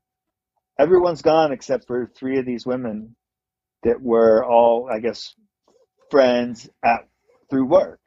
And they're all drinking wine. And I look on the screen and they're like grabbing their necks and their chests, like talking about plastic surgery or something. I didn't have the audio on. You didn't turn it on during that? No, because I was like, you know what? This is their private conversation. I'm not gonna like intrude on their, you know. And then, but I came back like a half hour later and they were still on. Yeah. So I'm like, okay, now I got to listen. Okay, good. So I was going to say, because there's a certain part where you're like, well, they are not, you know, they are publicly chatting in a large group. So they got to expect somebody's, you know, could be listening. So there's 4 windows. It's these 3 women in my window, which is blacked out because I left the room an hour ago or whatever. So I come back like a half hour later or whatever it was. And they're still on there. Now they're they're already plastered. I could tell they had a buzz on, just, you know, the physical cues you could tell. I wasn't listening. So I turned it on. I'm like, all right, I got to hear what's going on here. And I turn on, you know, you're like, you know, I don't know why Steve wants me to do that. That's his job. He's the FDC officer or whatever. He's kind of an asshole. And she's like, yeah, he's kind of an asshole. And then I turn it off again. I'm like, okay, I'm not going to, you know, my wife comes home and I go, check this out. And then she's like, they're like, you know, I talked to Scott. Now they're talking about their relationships. I talked to Scott and we had a huge argument. I just don't know if it's going to work out. And I finally came back one more time. I'm like, I'm going to turn this off. And I turned on, and the lady, there was just 2 left now. And she's like, you know, I love you, girl. I can't wait to see you again. And it was just so funny to me to see the progression of their drunkenness all on a Zoom thing. That's like they say don't get drunk at the office work party. Yeah. But they did it. They got drunk at the office work party on Zoom. You know, I could have recorded that and ruined their lives. How did it play out? Like, did you say, hey, ladies, sorry to interrupt, or did you just wait till they were gone? I just waited. I came back eventually and the screen they were off. It would have been so funny. Like, I mean, obviously if you're here in a little bit, you just wait for like the perfect moment. Let them just finish their story, pop in. Hey, ladies, sorry to interrupt. And just to see the shocked faces of, I that's should have right. done that. But like not in the middle of the sex story. So he's choking me, right? And right as I'm about to pass out, hey, ladies, sorry to interrupt. I just wanted to, Actually, I'm thinking I could do it would be really easy to do a sketch like that, hire some funny comedians to play those characters and, you know, cut between, 1 hour later, 30 minutes later, then the progression. Like the last scene is just someone or whatever, you know. Yeah. That's a really funny kind of thing, a modern thing that happened where now that we're in this Zoom comedy world, you know. Yeah. Hopefully it'll be better soon, right? And there it is, some stories with my buddy Andy Hendrickson. Guys, you can check out Andy Hendrickson's album called Midlife of the Party. He's also on Instagram at Andy Hendrickson and his website, andyhendrickson.com. Hendrickson spelled Hendrickson. Thanks for the stories, Andy. And coming up next, we got my buddy, Matt Watson. Matt and I go way back. We started around the same time. Matt's got some great stories. What an adventure he's been on. And Matt is one of these van lifers. And I would say started it before it became a trendy thing. So, check out some stories of van life with my buddy, Matt Watson. Things are good overall. Yeah, I'm in a good place. I'm a little disappointed. I should have had a van today, but I brought it to my mechanic, and they said, like, they threatened me. They're like, "Don't buy that. Like, this thing is a mess." Oh, you still haven't even picked it up yet? No. Today was the test drive, so I'm gonna have to keep looking for them. It's just like, dude, I've been looking hard for a month, and I'm sick of looking. I'm excited to get to work, to take the next step, but not the right one. So I got to keep looking. Don't get me wrong, man. I was more than happy to work with this one, but because this is my first like elaborate renovation. Mm-hmm. I'd like to. I'm not trying to spend. These things aren't cheap. Like, no, of course. The van not. I was looking at today was still like $15,000. That's moderately priced. And so I could screw this thing up, So I want to start there, do the best job I can before moving on to something else. So that means like renovating it this year, touring it this summer, then try to sell it, see if I did a good enough job renovating it, and then maybe invest in myself a little bit more next year and try to do something a little bit more elaborate. The weirdest thing, man, is like over the past month, I've had ABC in Australia messaged me for an interview, and then I just did an interview yesterday with a guy in the Business Insider, like in New York, because of the videos I'm posting about van life. And the thing that's so irritating is, like, I've been doing comedy for 13 years. Nobody cares. But the second I'm living in a van, they're like, "Well, how do you pee? How's this working? Like, you're a crazy guy. Let's see what you've been up to." Yeah, well, there's a lot less, of us doing that than comedy. Comedians dime a dozen. I mean, yeah, this will be your third van that you've renovated? The one in the UK, I legitimately renovated that in a parking lot with tools that I bought and then returned afterwards. It was also a big, like, the UK's version of a big box store. Like, it wasn't a mom and pop shop. Anyway, and then so I learned while doing that when I was in the UK when I went to Australia next. First of all, I was in the UK for 2 years, in Australia for a year. So I didn't want to spend time having to renovate something. And I realized from doing it in the UK how hard that is if you don't have any tools or place to do the renovation. Right. So in Australia, I actually bought it pre-renovated, but I did add a cute little kitchen in the back. And did some repairs on it too before I ended up selling that one. But that vehicle that I bought is kind of what I want to base this next renovation off of. Nothing elaborate, like no shower or toilet, but working lights, a fridge, and a place to like charge your laptop and your phone. Because like that's all you really need. Well, and the fridge and stuff like that, I mean, that's running all of the time, right? So what do you got, like a generator built into it or something? So what, again, storage? This is stuff I'm going to need to look into, but the way the van in Australia worked, which I loved, so second battery with an inverter, so you can then, that runs your outlet and your fridge, and the best part is, and your lights, the best part was that battery got charged by the battery from the van when you're driving. Right. It charged off of that. So no matter if your fridge kills the other battery, your van will always start. Right. That's what I loved about it. There was there's no compromising your ability to move at any point. Like, you're not going to end up being stuck. And that's exactly what I want to bring to this next van. I've actually got a cool it's like a military pump that you just step on. When you step on it, it takes a water from one canister up and through your tap. So it doesn't need a battery for that. It's a simple push of the foot, so you're not wasting any water either. The second you stop pushing on the pump, then the water stops. So that's a great way to not be using any sort of battery power to get a little bit of creature comfort into this vehicle. Do you still have to shower at like YMCA's and stuff, or? Yeah, man. Right now it is if you don't have that in your vehicle. Like I said, I spoke to that guy in New York. Like, things are pretty dark there too, as far as what's opened and people can actually use. So the idea of using the public shower or the public bathroom is they're far and few between right now. Yeah, gross. You got all serious on me. What's going on? I'm just thinking like public showers in general. Oh, I don't know. You don't Public like, bathrooms the are idea so of a public fucking shower? gross. So the idea of going into something naked, be like, I'm gonna get clean in this filth hole. You don't go in naked. How do you Well, use no, public but I'm saying bathrooms? you got to get naked into them. So once you're in You there, just whether go you, into the Esso. no, I'll but pay you're, for pump 3 and here, but- hold my pants. but I'm just saying I'm that going like to the bathroom. once you're in there and you're like, all right, clothes off, and you're just standing in this place that like, oh, I don't know. Do you like using public You're not- bathrooms? No, nobody likes using public bathrooms. But here's the thing, Josh.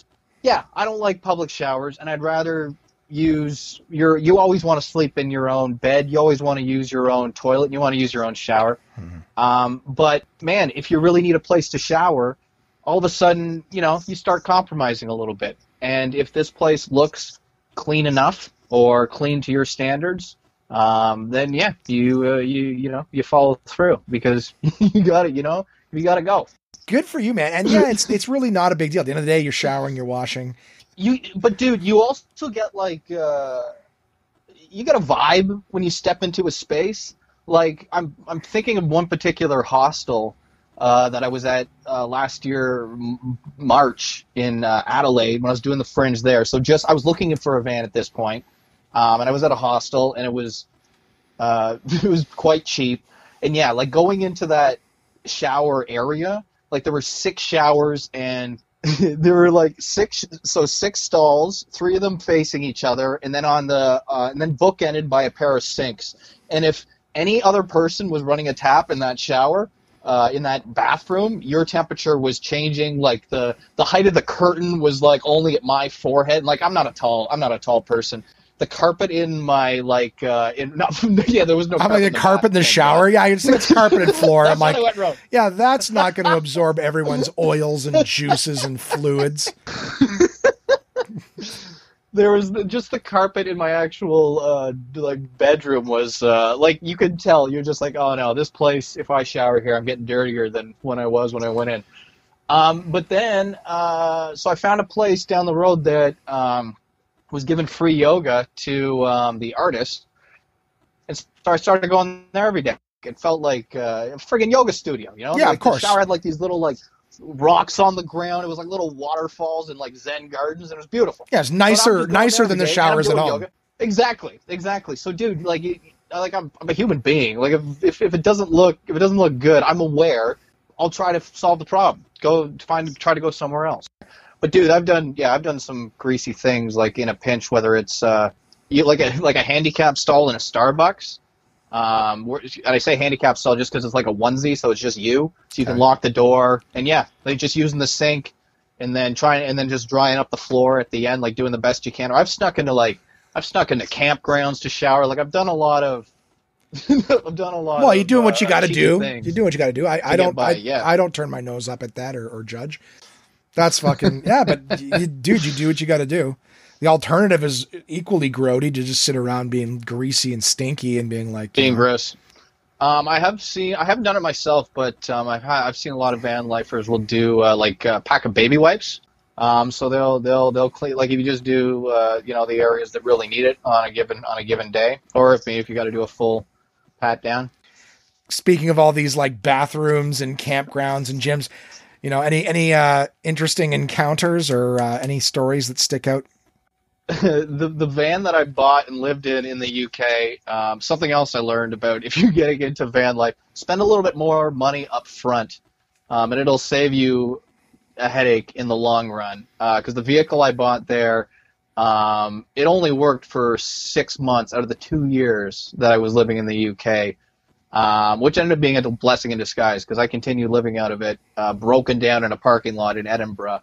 And it was one of the greatest experiences of my life. I actually went to bed every night just giddy, just high on the fact that I was actually doing what I love and like following chasing my passion in a foreign country and living in a broken down, like just the reality. My reality just made me laugh at night. And so I wouldn't say anything too bad about that, but if people want to learn from my mistakes, spend a little bit more money on your van up front, because it broke down on me a couple times too, even within the 6 months it was running. One of those times was in Scotland's biggest city in Glasgow.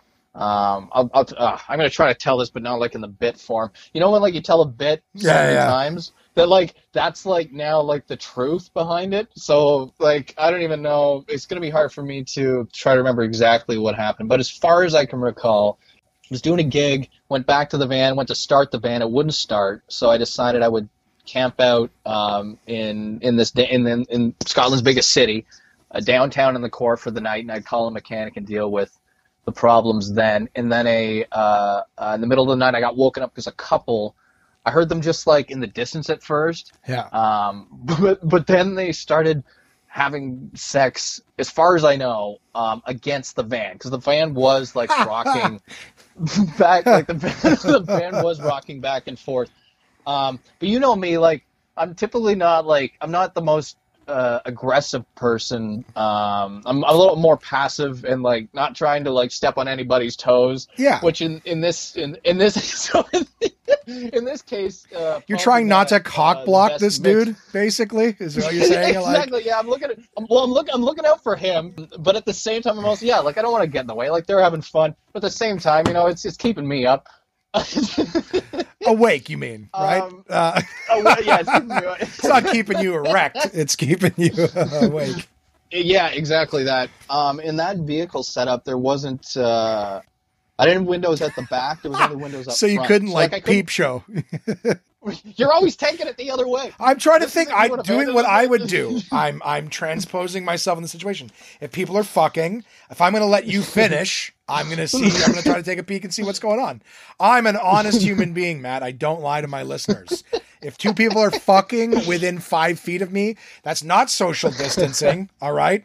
And if you're going to fuck in my bubble, I'm going to watch, or at least attempt to. I mean, clearly they're not being private about it, right? So, like, well, yeah. Can you imagine you stick your head out of the van? They're like, "Do you mind, sir? You pervert." Yeah, I'm the pervert, right? Well, but that's what it came down to. Is time had gone by because I figured like how long could they possibly spend doing this? It is an alleyway. You think they want to be brief, but it was taking longer than I thought, and the longer it went on, the more I was like, okay, well, I can't say something now. You know, like I've missed my window to address the situation. It would be rude at this point. It would be yeah. That's at this point, it's funny. really weird if I pop out. Then what happened? So the bit's got a more glamorous and punchy ending, but the real story is I didn't do anything. There's no climax on this side of the story. They finished. This is true. I heard through the van door afterwards. The guy asked the girl for her phone number, and I was like, wow, that is the most backward ass shit I've ever heard in my life. I want to make an honest woman out of you. I do plan on talking to you again afterwards.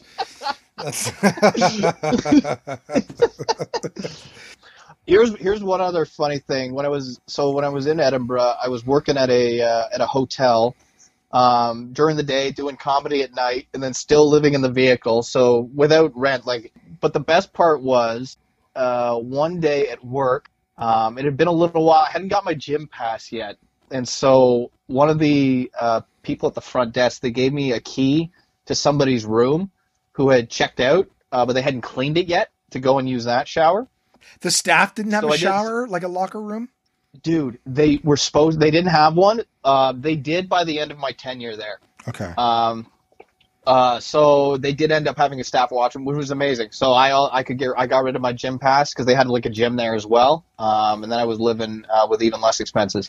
But in this moment in time, the shower wasn't built yet. So I used a guest washroom shower. And then I went to work the next day. And they've called a staff meeting in the kitchen. The items on the docket were, number one's like, all right, we got to be, let's be more polite to all the people coming to eat off the buffet. Number two, like let's make sure the scrambled eggs keep topped up all day. People seem to be eating a lot of those. And number three, can we refrain from showering in guest rooms? And then everyone's just like looking, because I hadn't told anyone I lived in a van at that point. Like everyone's looking at each other like, what was that third thing? Like who's showering in guest rooms? Like that doesn't even make any sense. Why is anybody doing that? Did you how I would have been so like, how the fuck did they find out about that? Yeah, I knew so when my manager left that afternoon, she was wonderful actually. She loved me. Clearly, she didn't fire me for this. She had like left, and the moment she left, that's when I don't think she had a problem with what I did, but it was more I did it on the clock. Like the Hilton shouldn't be paying for me to bathe on the clock. Right. So after I showered, I came out feeling just fresh and tickled pink, and she had come back to the hotel and like just like stared me down, like she knew. I think she asked the front desk where I was, and then they said, "Oh, he went and took a shower." Oh fuck. Jesus Christ. You ever have any scary moments in the van? Like, have you ever been, at nighttime and something was happening, you're like, oh shit? The scariest thing that's happened while living in... I woke up one morning in Australia. It was like just... what time? Yeah, it was early morning. Like, the sun hadn't come up yet. And it was dark when I had parked, so I didn't like get a good gauge of my area. Right. When I found this place to park. And there was just like this unnerving like woman's voice. Like I couldn't like it was like what you would hear like in a haunted house, like more haunted house than screaming, like more like I didn't know if it was singing or screaming, but it was terrifying. It was a shriek. That description alone is horrifying to me. To be able to not tell the difference between screaming and singing, I'm like, that's exactly. So you can't tell if they're enjoying it or if it's something they're doing recreationally, or is this person in pain, or like it's so. Like I sat up in bed immediately, and then the scariest part was because if you're sleeping in a tent, it's the same thing. There's like dew will gather on the windows, okay, just like it does on the tent. So I couldn't quite make out. Again, it's like the sun hasn't quite come up yet. I can see like the silhouette of a woman. Oh God! And so I know, dude, it was like a horror movie. Like she wasn't. So how far is this? How far is this silhouette? The silhouette's like, let's say 20, 25 feet away. 25 feet away. Wow. I'm the only, it's a residential area. So, it's not like a big city. So okay, you're not like at a campground or in the woods or something like that. And all of a sudden, this shrieking ghost witch is coming towards your van.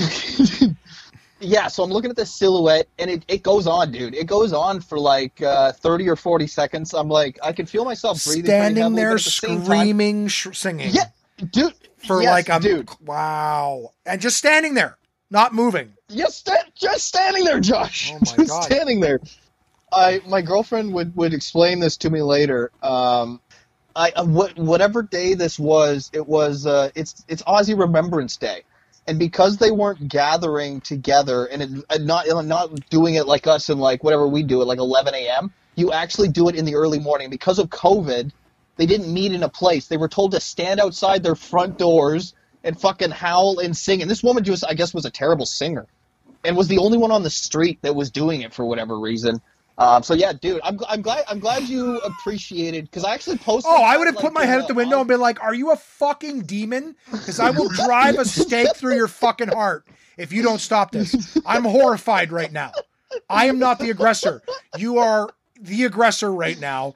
What you're doing is psychologically horrifying.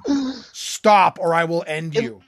But it would have been so, dude. That would have been so disrespectful, because it's like their Remembrance Day. Like, yeah. Then I go, look. I'm sure I was ignorant. That's not okay. I don't give a fuck what your culture is.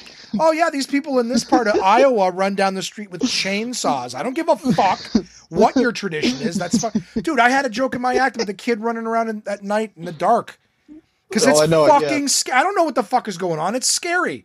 I don't care what your reason is. I'll apologize afterwards, but you better believe I'm going to defend myself against a goddamn ghost witch howl screaming at God knows what hour.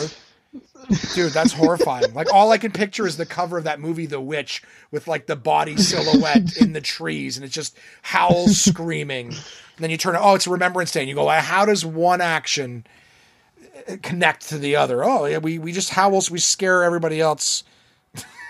I'm really happy you actually saw it from my side, because I think I posted that in one of the Australian like van life groups, and and like as one of my vlogs, and like, yeah, everyone was ripping me apart, and I was like, oh man, like put yourself in the situation. Oh, I would have like, been, dude, you're like 30, 40 no seconds. Other people around. Yeah, I would have been like, the like, van's I on. I'd been flashing the lights on it and horrified that it would be like this fucking pale, fucking teeth with blood coming out of her mouth creature in the middle of the night. Yeah, dude. If she would have started walking towards me, I think I would have just died in that moment. Like, I don't think, it was the fact that she wasn't moving was like, I think it made me freeze too. Well, we saw how I acted when someone was having sex against my van. Like, I guess my same like you're like, oh, I missed my opportunity to be afraid. Like, I can't run from this demonic chick. She's coming to the van now. I missed my. I should have ran in the first 10 seconds. My defense for every situation is to treat it like it's a T-Rex and just hope that its attack mechanism is based on movement. And there it is, my buddy Matt Watson. Guys, you can check out Matt's videos on Matt Watson Comedy on YouTube. He'll actually show you some of the stuff of, you can actually see everything that's on there. You can see the old vans that we're talking about in the UK, some stuff in Australia. You can see him building his new van here in Canada. So check out Matt Watson, of course, Matt Watson Comedy on Instagram as well. Coming up next, we have the lovely Sarah Marchand, actress who I had the pleasure of meeting through the podcast Genius. She was the lead, and I had an opportunity to interview her and the cast and creators of that podcast. And Sarah's got some stories as an actress of what it's like to audition and some things that can happen during auditions. Yeah. So I wanted to share actually 2 stories of really botched auditions that I did because, sometimes as actors, we don't want to talk about our failures because we kind of want to seem like very successful people who are just happy and we're like super famous working all the time. But anyone who is an artist knows that is totally not the reality. We actors audition a lot. I don't know if comics do. We showcase. So it's like the amount of driving to go and do 8 minutes. Like I've done that before. I drive all the way to Toronto to jump on a show, to do a free spot to showcase for a festival or something. And you wait like 5 months to hear. And it's like, and you don't get a thanks so much, but no notes, no nothing. Just one day that festival posts on their page and you look at the lineup and your name's not on it. And you're like, all right. It's like a drama class, right? When they post the roles, you're like, fuck me. Okay. It's really scary. And like, I've auditioned a lot now. And I guess you get better at dealing with the nerves over time, but they don't go away. It's still a very scary, disorienting process. So one of my, a couple of years ago, I was auditioning for this, program where it was kind of like you would train for a couple months and then you would be part of this company's repertoire. And I was obsessed with this company for years. Like as a teenager, I was like, it is my dream to work for this company. So when they were doing the audition call outs, I, worked super hard on my application, put 10 out of 10 effort into it. And I sent it in and they said, hey, we liked your materials. Would you like to come in for a callback? And this was just like, dream come true for me. And so I had to prepare a 10-minute audition, just showcasing basically my whole range, everything I had to offer. Would this have been like a self-tape? The first one was. Okay. And for the second one, it was going to be in person. Okay. Okay. So I play like a little bit of violin. I am not a professional by any means. Okay. But I thought I really want to show off like all my talents. Like I'm going to show my violin skills to them. So I practiced a song and like, you know what? It was solid. It was okay. It wasn't amazing, but it was fine. And this callback took place in the middle of winter. And I thought, oh, you know what? To try and calm my nerves, I'm going to walk to this theater company for the callback. So it was about an hour-long walk, and I've got my violin with me. And I get there, I'm ready to go. I'm nice and early, trying to get prepped, do my thing. And I go in, and if anyone is a musician, they know you don't bring your instruments like out in the cold for a fucking hour. So I did my monologue, did my bits, and then when I brought the violin out, it just sounded so awful. It was completely out of key. The best thing I can compare it to is Fry in that episode with the holophoner. Oh, okay. Play the holophoner, and everyone's like, what is happening? And I didn't know what to do. So I just kept playing the song, even though it sounded like garbage. And then I looked up and the panel looked at me like, what the fuck? Are you okay? And I was like, that's me. And you didn't have an opportunity to tell them, like, They told me maybe next time you'll make sure your violin's in tune. And I just like wanted to die. I was like, yep, well, I guess so. So I didn't get in, but that's okay. I've always learned now, just don't play violin at an audition. And I'm not confident enough, but like, don't walk outside for an hour. It's just not a good idea. That's crazy. Yeah. Oh my God. And that's, and I don't, there's normal people with who aren't artists, but for us, like, how long did that haunt you afterwards? Oh my God, for months. It just like anyone who's done a failed audition knows it just like you play those tapes over and over again where you were like, I am terrible and maybe I'm not meant to be an artist and like I should just give up. But I would say honestly about a year. It took a year to get over that because I was just so embarrassed with myself. I was really disappointed, Yeah, and it's one of those things where like, why did I thought it would be the cherry on top of the violin. And it's like, and the worst is that you never get, at least not from my experiences, you never get to have the conversation where they're like, we actually wanted you until you played that violin. And then, so you never, like, you could never be like, was it that? Was it this? I don't know. Is it me? Yeah. It's also it's a humbling experience because like, I think sometimes we try and like do all the things to show like, because we don't think what we have to offer is good enough. Yeah. And I think about it now, I'm like, I should have just really prepped on the song that I sang and the monologue because I felt really good about that. And just adding all these other like weird additions just made for a very confusing audition piece where they were like, and it's funny because like you could tell, because I would think just like, oh, look at the versatility. Do you know what I mean? Like, it's like, you've got the acting chops, you've got the talent. You know what I mean? Because I'm familiar with a lot of people when they do, like, I guess the Saturday Night Live auditions, they have to pick different sort of things that they want to choose to showcase. All of that stuff's brutal. I haven't done a lot of acting auditions. I think I've done like 3 or 4. But the only thing is like, they don't tell you what they want. I've heard like a lot of different things. So I'm kind of like, in stand-up, a lot of people are like, you can act. I've seen your stand-up. You do characters and stuff. I'm like, yeah, but I knew who I was trying to portray in that moment, and so I don't have issue with it. So yes, I can act, but if I'm trying to please someone else and I don't know what their vision is or whatever, like... Yeah, but that's exactly it, right? And all you can bring to the table is yourself. And like, I think in the past with auditions, I was trying so hard to do all these things, but I think it's because I was too insecure and I thought like just me wouldn't be enough, when really that's all people want to see. People just want to see someone feeling good and confident and just like prepared with what they're confident with. So yeah, it was a very humbling experience for sure. I still think about it. I can't go to sleep at night. Yeah, you're like, it still haunts me. Like, no, I'll be better, I promise.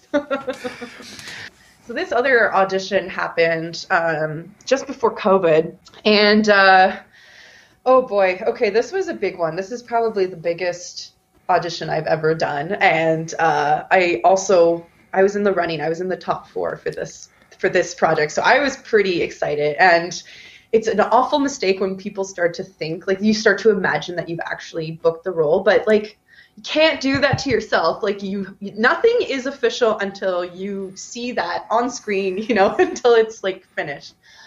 But I think I just got too excited that I was like, I think I might have booked this. I think my life's about to change. So for the callback, they gave me some sides and they said, please make sure to be off book. So I was off book, had my lines memorized. So off book means you don't get to use your cheat sheet. Okay. Exactly. Because I know the callback means that you've already done one audition. You got a callback. That's pretty straightforward. The sides, a lot of people don't know this. When you get your sides, those are the lines that they want you to memorize. Thank you. But then the off book, I'm like, that's a fresh one for me. I've never made it that far where they're like, Josh, we're giving you specific directive. Like, no. Must be off book. Yeah, off book, fully memorized. So I was fully memorized. I get into the audition room, and sometimes what they will do is they'll have the lines written on a board in the room so you can look back to them while you're doing your audition. And I look, and the lines are very different from what I've memorized. And I'm like, okay, interesting. Hopefully they're open to being like slightly off, like what the script says. So the direction was be funny but humble, but also feel free to improvise, but make sure you stick to the script. And I'm like, cool, okay. So I do a take, and the nerves just got to me, so I just kind of like froze up. And you know when you're doing something, I'm sure you've experienced this when you're like in the middle of a set and you can just tell you're like, I'm bombing this. Like, this is going really awful. Like, this is really bad.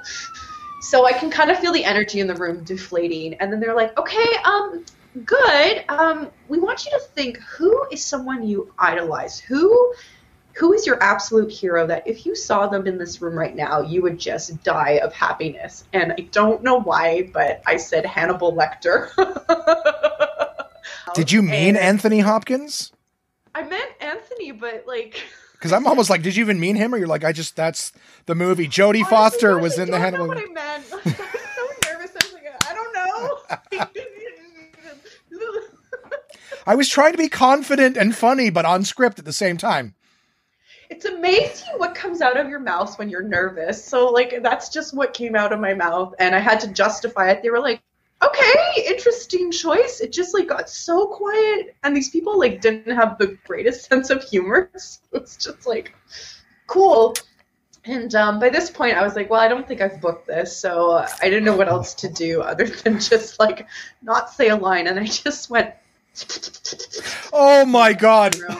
Yeah. Yeah. Oh my God. I love the level of commitment to it. There is still like a glimmer of hope. They're like, all right, get the fuck out of here.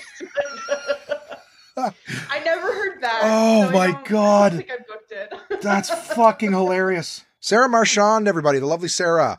You can check out Sarah's Instagram account at Sarah Marchand, Marchand, Sarah with an H. And she's also part of Alma Matters Productions, so you can check that out as well. Definitely appreciate her taking the time to chat with me. Coming up next, we have Howard Wagman, guys. Howard Wagman is the owner of Yuk Yuk's Ottawa. He has been a very influential part of the comedy scene here in Ottawa, and a lot of great names that you all know and a lot that you don't have all come up, starting at Yuk Yuk's. Tom Green, Norm Macdonald, Jeremy Hotz, John Doerr. These are all guys who've worked under Howard in the beginning, and he continues to mentor comics all the time. And he's had the pleasure of working with some comedy greats and having experiences with them, and he's going to tell us about it. So you want to hear a couple of cute little stories? I would love that. All right. So the most interesting part of all of this is the people we get to meet, right? I've gotten to meet so many heroes. A lot of them are gone now. And three of them come to mind. One was Sam Kinison. He was a Baptist preacher, and from a Baptist preacher family in the South. And he had that personality, that shouting, intense personality. But I think one of the greatest ever Letterman spots, if you can Google it, was Kinison's first Letterman. Yeah. But he was incredible. And we were lucky enough to catch him, as, you know, small clubs are, on the early side of the career, right? And he played the club 3 times before he became a name. Yeah. And I remember the third time the most because it was one of the worst snowstorms Ottawa ever had. It was in, I guess, about 86. He was on his way in, and I get the rider, and the rider was a bottle of vodka and a gram of cocaine. So the manager of Toronto got the same call. And he says, I'm not buying drugs for this man. And I said, what, are you fucking crazy? Of course you are. If you don't buy drugs for this man, you don't get a great show. Right. So anyway, I knew Sam already from the 2 previous visits, and I said, oh, okay, I know how this goes. So I didn't just get 1 of each. I got 2 of each. And when that call at 4 o'clock in the morning came, I was his best friend forever. Yep. He never forgot me. Anyway, that's my cute little story on Sam Kinison. Did you watch the Comedy Store documentary that came out recently? You know what? I haven't had time to do that, but I'm going to do that. Mike Binder, the director, did an outstanding job of paying homage to some of the greats. Sam, I think, had pretty much his entire an episode to himself. There's only 6 episodes, but Sam was definitely featured, and I think that, like you said, great comic, and definitely check out the Letterman set, and they'll actually get an opportunity to learn a little bit more about Sam Kinison. When I was at the Comedy Store a couple of years ago, they, because you know the rule with the parking lot, right? No one can go out there except for comics and staff. But one of them got permission from like a manager to allow me out into the parking lot with one of the doormen long enough to see the bullet hole in the back of the sign that Sam shot. Yeah. Yeah. I got a picture of it on my phone somewhere. Maybe I'll throw it up on Instagram or whatever. It was amazing. You don't get to see stuff like that anymore. People who just don't care. They're willing to take all the chances. And those are the people who, that's what I love about this thing. So quick story number 2 is when I got the chance to meet Mitch Hedberg, another one of my heroes. Oh, wow. One of the greatest joke writers of all time. Such a sweet, sweet man. Another guy who passed away, drug overdose. But this is a guy who off stage, not only, you hear about comics and how they're shy. Mm-hmm. He couldn't even lift his head to look you in the eye. He would stare at his shoes when he talked to you. He had that long hair that hung over his eyes, and he wore sunglasses most of the time. But man, could that guy write jokes? I mean, how many people have a repertoire of a good hour? Mm-hmm. It's hard to listen to anybody for an hour. Let's face it, right? Even no matter how much you like him. But this guy, I mean, he would do quick one-liners and brief jokes, and they were like 80, 90% killer, right? Yeah. So anyway, that's what killed me about him. There's a few more, but not many. Stuart Francis can do that too. Oh, my God. And I heard he retired. He did retire. That's very sad. Yeah, I heard he was opening for Ricky Gervais, did this big tour of theaters, and then just retired. I think he had just had enough. I don't think he loved the touring. I don't even think he loved doing comedy. I think he liked it, but it ran its course for him. I wanted to say that when Mitch came the second time, he asked us to hire a bass player, not rock and roll bass, a stand-up bass. Yeah. And he sat on the stage and just plucked, and it was like beat poetry comedy. Yeah. And he would do his jokes, and it was ding, ding, ding, ding, ding, ding, and he'd do a joke, and then he'd move on, and another one, and the bass player in the background. It was so amazing to watch that. Yeah. I think he ended up doing that for one of his albums, was having the bass player. I believe so, yeah, because I remember hearing that on an album. And then afterwards, a few other comics within that decade would have like a guitarist just kind of doing it in the background. So even those people who see guys, again, like Dimitri Martin, there's another guy, I think Kyle Kinnin or something like that, will play some music. Yeah.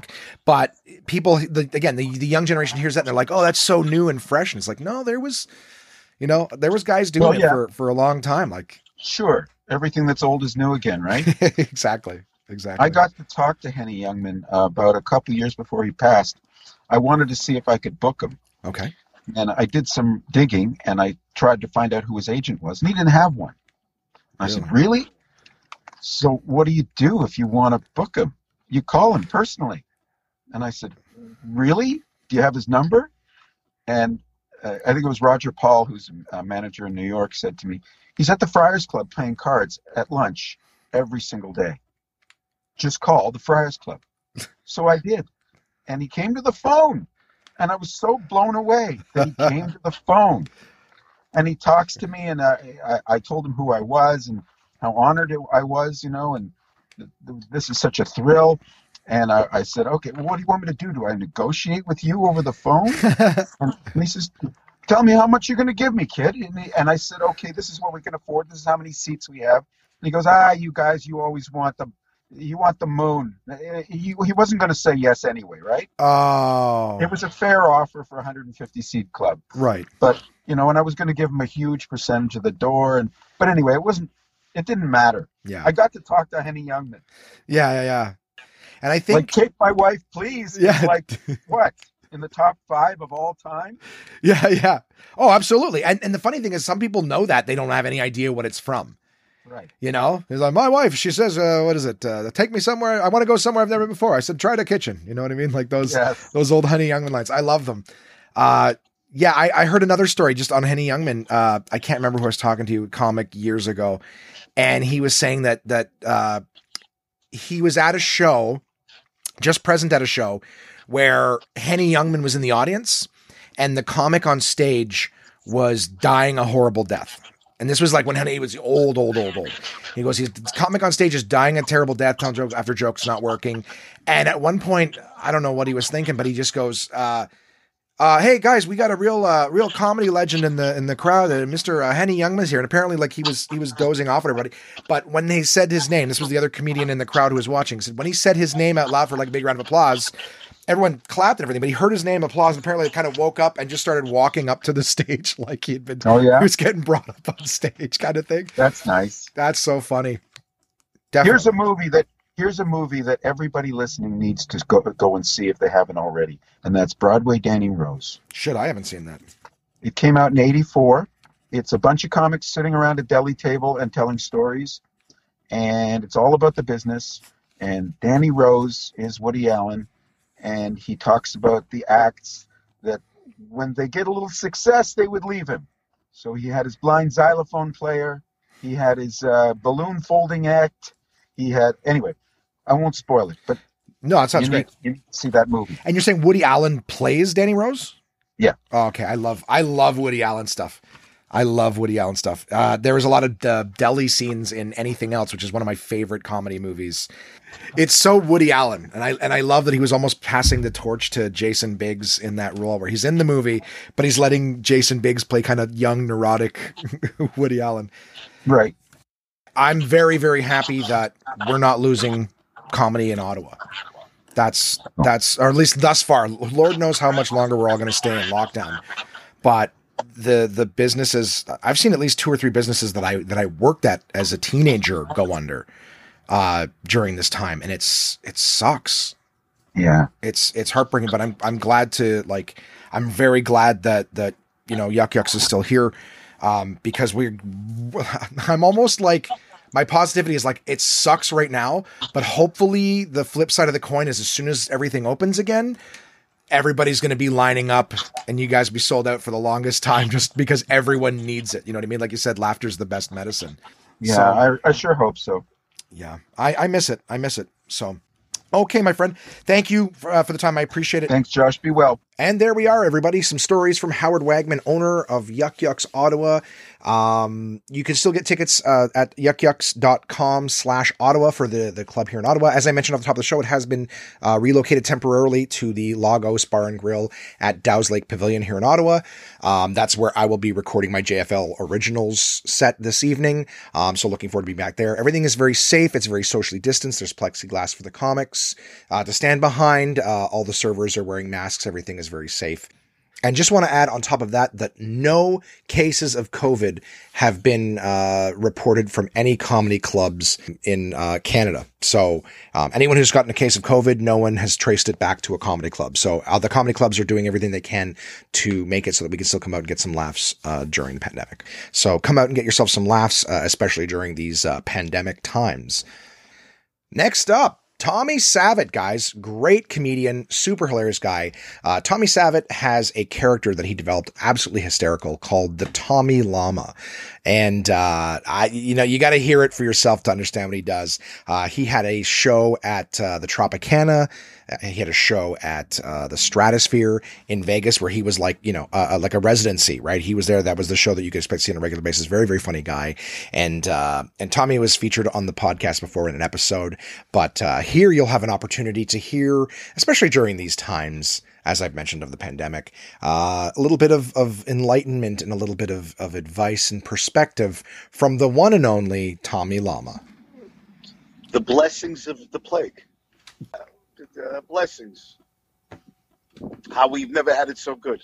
It's spiritual advice. What do you have? What's the advice that you have for everybody going into? What do you think is the healthy advice for everyone? We're in biblical times right now. It's it's like the great flood of Noah.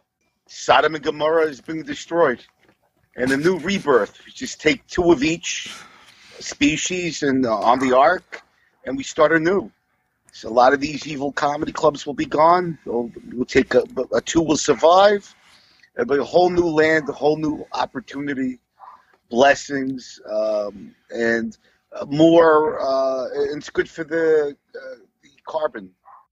Well, how has the llama been keeping himself during these times? I look at it as it's a lot of leisure time, man. It's a lot of leisure time, trusting the government to take care of me, having cocktail rituals. Now I have rituals that I didn't have before because I was always traveling. 7 o'clock is cocktail hour in my home. And then I drink enough that I get knocked out. I wake up at 5, start my day with a vigor and enthusiasm that I've never had before. And it's a lot of R&R. I'm out in my backyard. I try a lot of different cigars. Cigars are going. They're doing great exponentially in sales. The mail-in cigars. I'm ordering daily. Now that the mail-in service, do you get to pick? Is it like a subscribe service, or do you just order it and they deliver them to you? Well, I subscribe, but I get it through my email and they send it to me. Okay. All right. But it's not like they don't suggest like one of those tea or coffee clubs where like every month we'll send you different stuff. Like they don't curate it for you and go, here, try these new cigars. It's more just they'll send you, this is what they'll suggest it, but you can order anything you want. Okay. It's not a book club where you send you a random book every month. Fair. Okay. That's what I thought. No, it's not. I order on my own frequency. I have one for breakfast. I go in the hot tub. That's how I started my morning today. Yep. A hot tub, an hour in the hot tub or whatever, half hour with a cigar. That's incredible. That's do you like the hour-long smokes? Yes. Yeah. I prefer big ring gauges. Yeah? Oh yeah. But it depends on the time of day. So like this is like a nice I just had breakfast, so, or this is good for an empty stomach, it's not too hard. Right. And then I gradually move on. Yeah. I've got a lot of busy day. Busy. What do you got going on? What are your days looking like now? Well, I gotta first curate my cigars, and, line them up like, how you line up your vitamins in that box? That's right. I gotta do the same thing. It's my medicine. That's why I'm so healthy. So for yourself, you're saying you got your cigars lined up in the morning. You curate your day. Yeah, no, like a lot of people have a medicine cabinet where they're filing their B vitamins, their A vitamins, their little cartridge boxes. I do that with my cigars. Like I have my breakfast cigar, and then I'll go on for an afternoon cigar. I may go with a Connecticut wrapper. For the nighttime cocktail hour that I have daily, I'll tend to go Maduro. Oh. I have variety. I'm very spontaneous. Don't get me wrong. I have a lot of time to plan my day. And that's why I'm so healthy. Right. I'm able to withstand anything.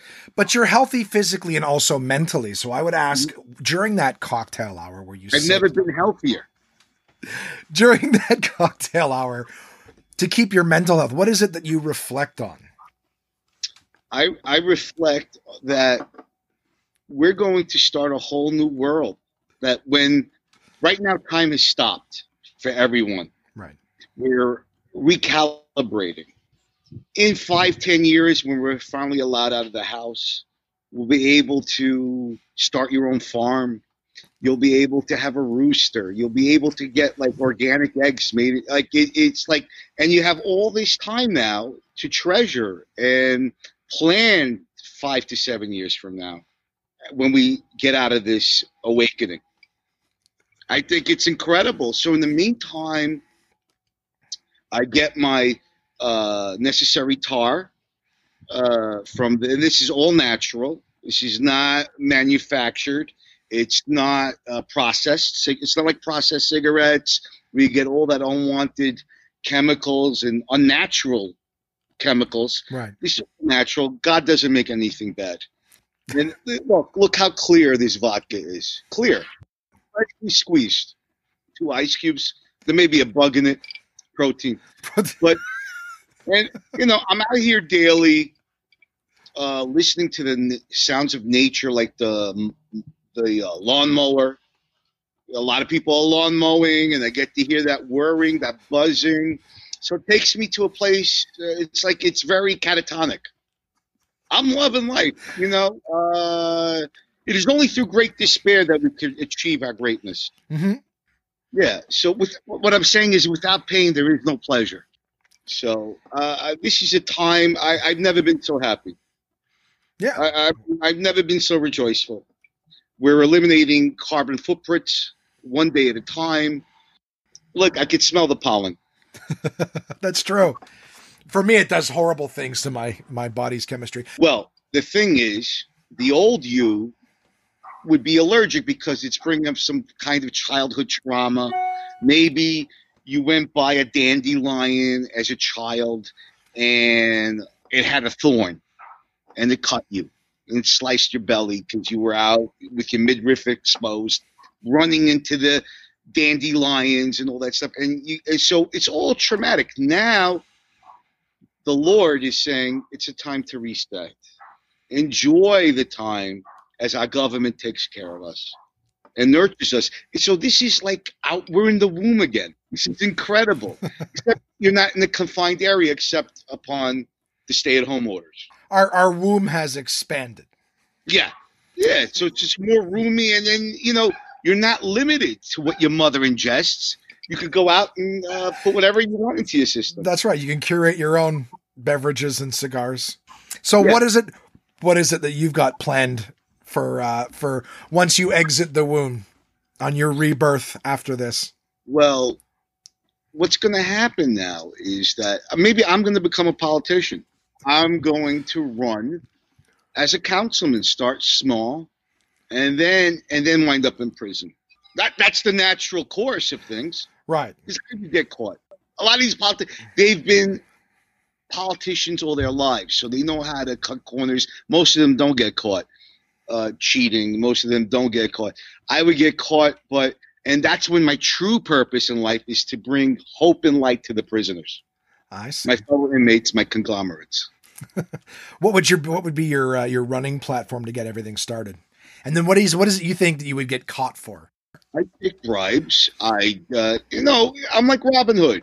I would take the bribes and put it to efforts that are important to me. I'd order more cigars with the money for good causes. And why would I order it? Because it would bring more lucidity to my thoughts to make it a better world. It's a good platform. I'm a beautiful man. But they would catch you. Well, because everything's recorded these days. I mean, if you notice, like even in the cars, vehicles, there's video cameras, like on the windshield. What's it called? The rear view mirror? The dash cams? Dash cam. Yeah, everyone has a dash cam now. You can't hide anything. It's not like it was where you could bury a body in peace. That's true. I do like the positivity, though. There's a hidden metaphor to dash cams. To me, is that they're all, unlike the rear view mirror, is the dash cams are always pointed forward. Yes. As opposed to the rear view. Looking back. Everyone's stuck in the past. Everyone's going, oh, I want comedy to come back. It's over, baby. It's over. The ground has been raised. It's not coming back. Not the way you think it is. It's over. And now, what does this do? It allows us to find our other talents and find out what it is. And mine is to preach to prisoners. In the end, because I could see the future, but this is a time to find out we're more than comedians, more than entertainers. Of course. I'm a philosopher.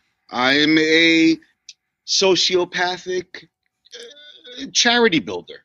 I'm not ready for the message, I think is what I'm learning. You're not ready. A lot of people don't like your message.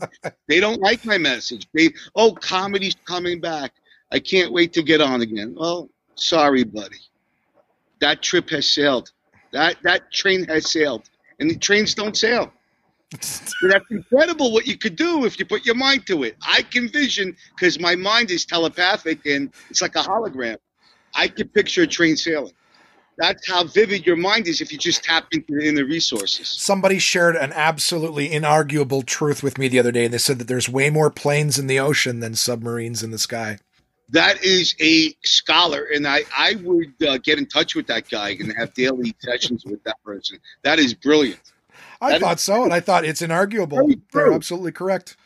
So, as a man who wants to work with prisoners, I believe, because I've known you to always be someone who you don't jump. So many politicians and people, they will just speak without, first reconciling their beliefs on a subject, but you've always been somebody to take your time and develop the message before sharing it with the populace. So I would say, as a man who wants to work with prisoners, is what crime do you think that there are people incarcerated for that should be released, and what crime is existing currently that people should be incarcerated for? Well, listen, as you and I, let's not fool ourselves. Most of them are innocent.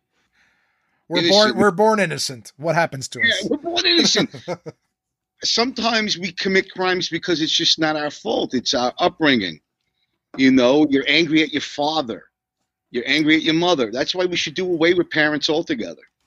So the parents are the ones who should be incarcerated. Yeah, no, we should be separated from our parents young. That's why adopted kids thrive. Yeah, you can't sell booze without a license. How come you can make kids without a license? Ted Bundy was adopted, and look the fame he acclaimed. What do you think is there's people behind bars right now for crimes. What do you think is the number one crime they should be released for? I mean, embezzlement.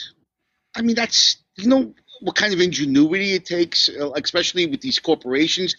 If you can, seriously, give respect.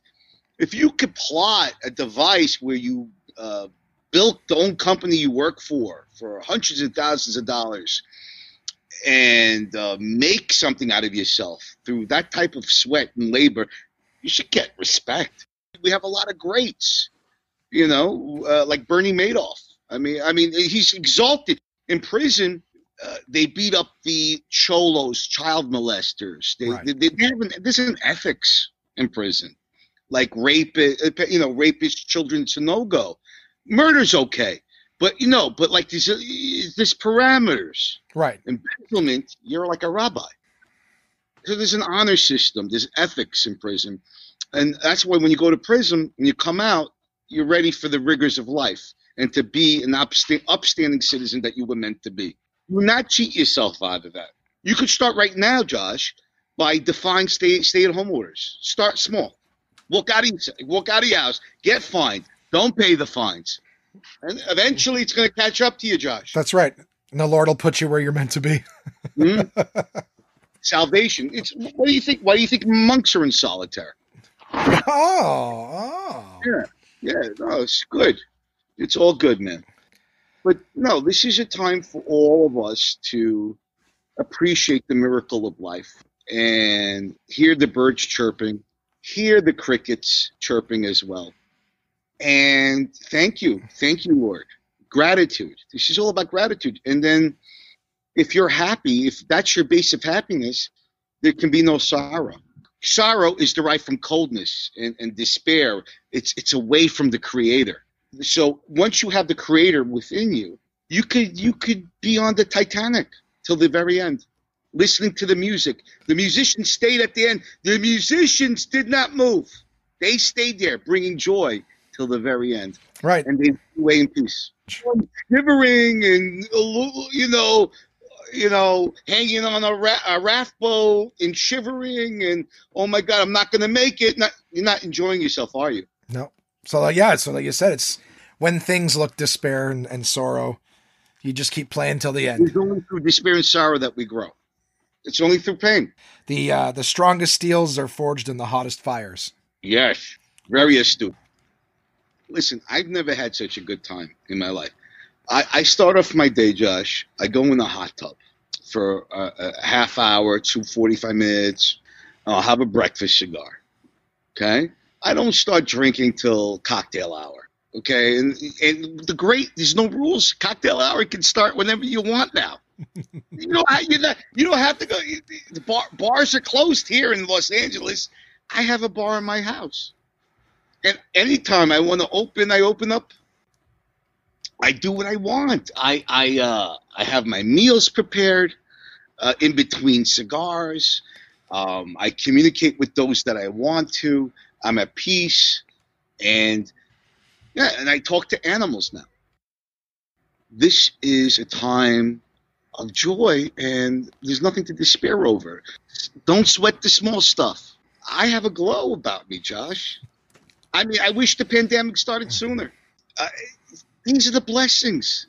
And there it was, guys. Blessings of the Plague from the Tommy Llama, Tommy Savit. Guys, Tommy Savit, just check out his Facebook fan page. You can either check out Tommy Savit or the Tommy Llama. And there's also his Instagram account, which is the Tommy Llama. Who's up next? My buddy Nick Reynoldson, another great comedian. Nick is just a good buddy. Love hanging with him. Super nice dude.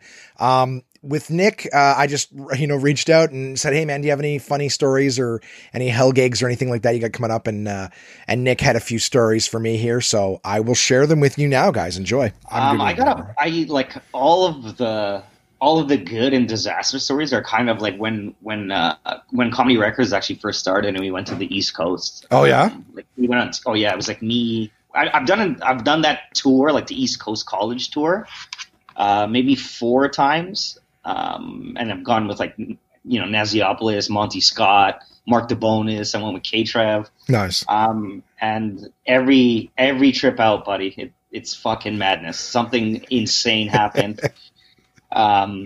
Dude, like my first tour, I lost my phone like the first day. Like we drove to PEI. Okay. You did the what was it, the Confederation Bridge or whatever to get over there? Yeah. Yeah. So, dude, like I can't even tell you. Like the first night I get there, my first tour, right? So I'm still a young comic. Like I'm like so happy. This is like 9 years ago, dude. So I'm pumped. I'm like, oh yeah, I fucking made it. Get to PI, we go to this house party. We get just like you get East Coast drunk, which is the next kind of drunk, right? No, I mean, you guys in Ottawa, you guys are drunks too. Oh yeah, we know how to tie one on. Yeah. So I thought I did. Like I'm half Guyanese. I'm like, I got Guyanese blood, man. I'm fucking immune to rum. Let's do this. No. Was this before the show? Like you went to this house party before your first show, or this is like you go, you do the show, and then hey, you guys gonna come back and hang with us? Yeah. It was like one of like the locals, like, hey, come to this house party. You're like, okay, man. And dude, they gave me moonshine on stage. Like on stage, I'm taking shots of moonshine, thinking it's like just rum. Like, no, this is not rum, dude. This was made in a bathtub. Like, this is fucking poison. So just hammered. We're in this house party, and the house party ran out of like liquor. But like it was like they didn't plan for 3 raging alcoholics on their first tour to come, right? So like they're like, yeah, dude, we don't. So we I don't know what happened. We got kind of angry. And we just started stealing like little action figures from this fucking house party, just jacking them and like trying to be covert, but you're so drunk that people are like, hey, can you put that back? Like, oh yeah, my bad, dude. Just like yeah, you go to put one in your coat pocket and 3 fall out. Yeah, oh dude, it's like a cartoon, like just stuffed with all these action figures. Like we shouldn't. We talked ourselves out of it. We got to leave this. We can't. Our first day on tour, we can't rob a fucking house. So. That's the road story that's hysterical. Yeah, we hired these comics and they robbed us. They robbed us, yeah. And they'll be back here next summer for orientation. Dude, so many drunken East Coast. Like that was the first time I saw a deer like up close, and I lost me and Mark DeBonis were just drinking outside. It was must have been summer-y. Like it definitely wasn't winter. We wouldn't be outside drinking at a picnic bench if it was winter, obviously, but. And K-Trev has been around, but of course, me and DeBonis are from Scarborough, so we like this shit was like fucking Jurassic Park to us, dude. We were hammered, and a deer just walked like right up to us, and like I stood on the table, like what the fuck is happening? And K-Trev made fun of us, like still to this day, he's like, I remember when you guys lost your shit over a deer, and you're like, okay, bro, like listen, we haven't been around. And, I know about beef patties and cocoa bread, you know what I mean? Not fucking random deer walking into my face. And they walked into your face. Like, what are you snacking on there? Dude, walked in like, you got a fucking problem? This is our bench. Like, you know what I mean? Like, okay. Well, I think we had like the day off. So it was like, when you have the day off on tour, you're like, oh, this is the drinking day, buddy. Like, we got to put ourselves to bed tonight, right? Like, we had nothing to do. So we were heavy into a 2-4. And then just a fucking deer out of nowhere, dude. It was like majestic and terrifying. It was like a fairy tale. It was like, oh my God. I had that happen in Scotland. I was driving in the middle of the night because we had to get to like a 5:30 a.m. ferry. The GPS is taking you down like back roads and then like dirt roads and then drive through this field. Like that's the GPS. Not even like down this, like just and now you just cut across this field in your vehicle. And I'm like, okay. And it's dark. There's no lights anywhere. We're in rural Scotland. And just drive, bang. And then and we're not talking like deer, like does that you see here. We're talking full fucking Glenfiddich, racked fucking bucks. And I'm like, that's the Milwaukee Bucks. Giannis Antetokounmpo in the field. Oh, and it was, but they're right in front, and several of them, just right there looking at you. And I'm like, I've never seen a buck before. So I'm like, it's always does, always, or very young males. This is a fuck you. Like, we found the Tom Brady of the buck. Muscles. You're like, oh yeah. And I'm like, all I remember thinking is, I'm like, I don't want to piss this thing off. This is our only day to get off the island. We got to go through this like field of deer with all these bucks and everything. And I'm just going like, this is a rental. Like, if I piss it off and it slams the thing, I'm like, what's this going to cost me? So I'm like, dude, you got to get the insurance, man. You can drive that fucking car off into the ocean if you want it. Dude, European insurance. I think it cost us for like 5 days. The insurance was like $300. Whoa. I think it was 178 pounds. So whatever that conversion is back to dollars was like, I'm like, fucking Canada, it's like $10 a day for the insurance. Nothing. And there it was like, a day's worth of drink. I'm like, that's like another bottle of scotch each. Because I was with Simon. You want to talk fucking hell gigs. to travel Scotland with Simon. God, yeah, that's that's a hell trip. God, good Lord, let alone the gigs. Good God. So can you think, just to throw it out there, right, like a hacky interviewer, what can you think of what the worst gig that you've ever... I know. I this shit was like a movie. It was me and Keith Pedro. Okay. We went to, I don't remember if it was North Bay or Sudbury. Okay. It was some fucking up north, and it was like a corporate party for like their GM dealership. Like, it was a GM dealership, and they were having like their work Christmas party. So it was Keith doing 30 and then me doing 30. So we get to the gig, and it's in this beautiful like theater, dude. Like, I'm like, this is gonna be fucking amazing. And then you just kind of like, you're sitting backstage and you're just listening to the audience, and you're like, yo, these guys sound fucking hammered, like next level hammered. Like, they're fighting with each other. We're like, okay. I'm like, fucking thank God I don't have to go first on this shit, right? So Keith goes up, buddy. They're insane. Like, they're the rowdiest bar gig, but in a theater. The juxtaposition is so weird. You know what I mean? Because you're like dressed nice and you like think you have this well-paying theater gig, but it's just fucking maniacs screaming like it's fucking. They're at the Keith. They're like, it's Manny Pacquiao. What's up, man? Like. So this was like a party, right? Purchased for the employees or whatever. Yeah. So it's not like, because you would never think that at a soft seat theater. You're thinking they all paid $60, $80, $100 to be here. They're not going to ruin their own show. So they stuffed them in here because they didn't have anywhere else to put this show.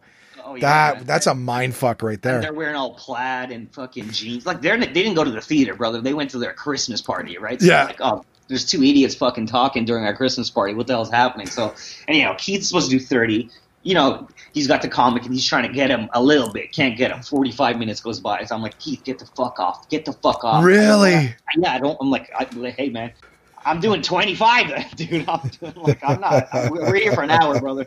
So Keith, horrible, right? Horrible time. Gets off. He's like, never gets them. Never gets them the whole time. No, you can't get these people. Right. You can't get them. So I get up. And, I say, my opening joke is about, I'm mixed or whatever, and it's like kind of I'm going self-deprecation. I'll get you on my side by shitting on myself. Right. We can agree with, I look weird, right? Yeah. They did not agree. They did not like it. And then, dude, I swear to God, a man in a cowboy hat stands up in the audience. And he's like, that's fucking enough. And I thought he was talking to me. This guy starts walking towards the stage. I'm like, oh shit. And it's this fucking tall, like, dude, he looked like Robert Redford, like with a cowboy hat, boots on. He looked fucking handsome, big dude, right? He just goes, give me the microphone. And I had no idea who the fuck this was, but he was so commanding. I'm like, yeah, Yeah, here you go. So I'm on, it's a theater stage, right? So I'm fucking up here, and this guy's down here. So I give him the microphone down here. He takes the microphone, turns to the audience. Oh, he never even got on the stage. He just walked up to the front of it and was like, give me the mic. Wow, Yeah, that's which hilarious. is one thing you would never do as a comic is give a fucking audience member the mic. But Yeah. I was like, yeah, this is going terrible. How much worse could this get? Let's see what's up, bro. Here you go. He takes it. He turns to the audience, and he goes, "You guys are fucking embarrassing."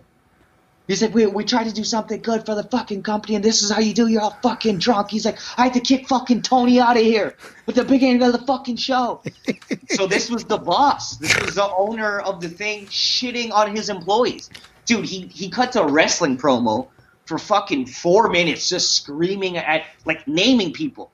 He's like, you won't be here fucking Monday, Tony. Wow. Dude, and then gives me the microphone back. So I fucking, hey, man. There's like 5 people in the crowd trying to figure out how they're going to make their mortgage payments since they just lost their job. Oh, dude, people are leaving like in tears and shit because, like, literally, you got fired. Your family's fucked because you got hammered at a work party. And you gave 2 shithead comedians from Toronto a rough time. Now your kids can't eat, dude. Your kids can't go to college. Just listen That's to the fucking... jokes, brother.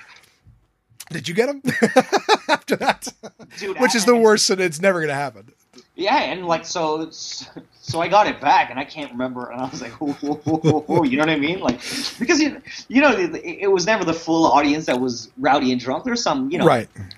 People that know how to fucking carry themselves after some liquor, right? So they're like, you kind of had, like, I sat down, dude. Like, I'm like, the performance is over. I'm like, people lost their livelihoods at their Christmas party. I sat down at the edge of the stage and, like, just talked about it. I'm like, they put you fucking monsters in this beautiful theater. Like, we could have done this in the back of one of your cars, you fucking idiot.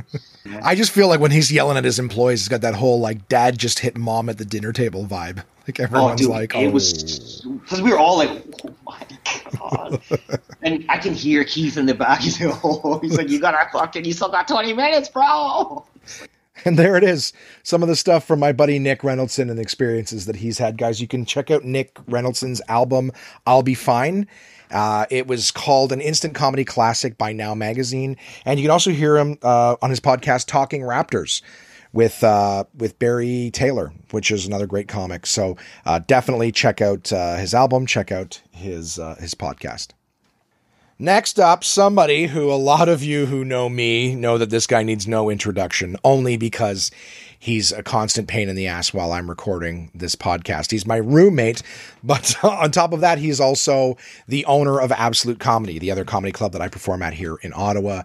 And Jay was the very last one that I recorded because it took forever to get him to cooperate with me.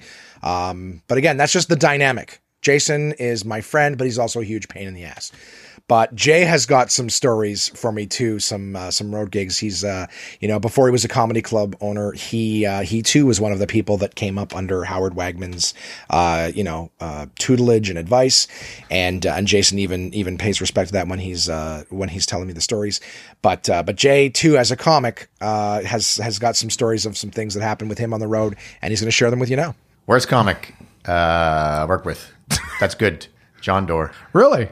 Worked with him on the road, did a East Coast tour, bombing every night. Nicest guy, so liked him so much, but oh my God, like I begged him, he was emceeing, let me MC, just because as a middle act in the headline, I'm going up after someone bombing so bad, and this was tough one-nighters in the East Coast. Just let me, please. No, I got it. No, I don't think you got it. And then, like, honest to God, I'm ahead going, this guy's never going to be anything. And, like now, like, he's, more famous than most of the Canadian people we know. Yeah, absolutely. Just the work ethic of someone to just keep plugging it after bomb. I don't know if I could bomb that 3 nights in a row like that, 7 nights in a row. Yeah. Maybe one, give me one okay night where we're not, I couldn't even watch. Like, it was just digging yourself at a hole every single time. Another comic who beat me in the Just for Laughs competition I was in, homegrown competition when I won out of Ottawa. And I remember him winning the competition, never heard of him before. Then he opened for me when I was on a West Coast tour, and 5 nights of him bombing so bad.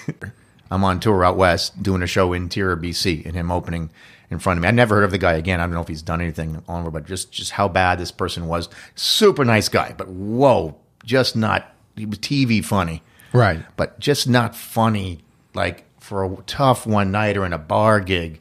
And I was like, I was just starting to headline at that time. It was just so weird to see this guy who had just done so well, but had a great 8 minutes, and that's all he had. He did 6 minutes and then just 15 minutes of absolute, oh my God, I wanted to throw my shoe at him. Get up the stage, because you're making my job so much harder. Then I have to do 35. He did so bad they were booing him halfway through my set.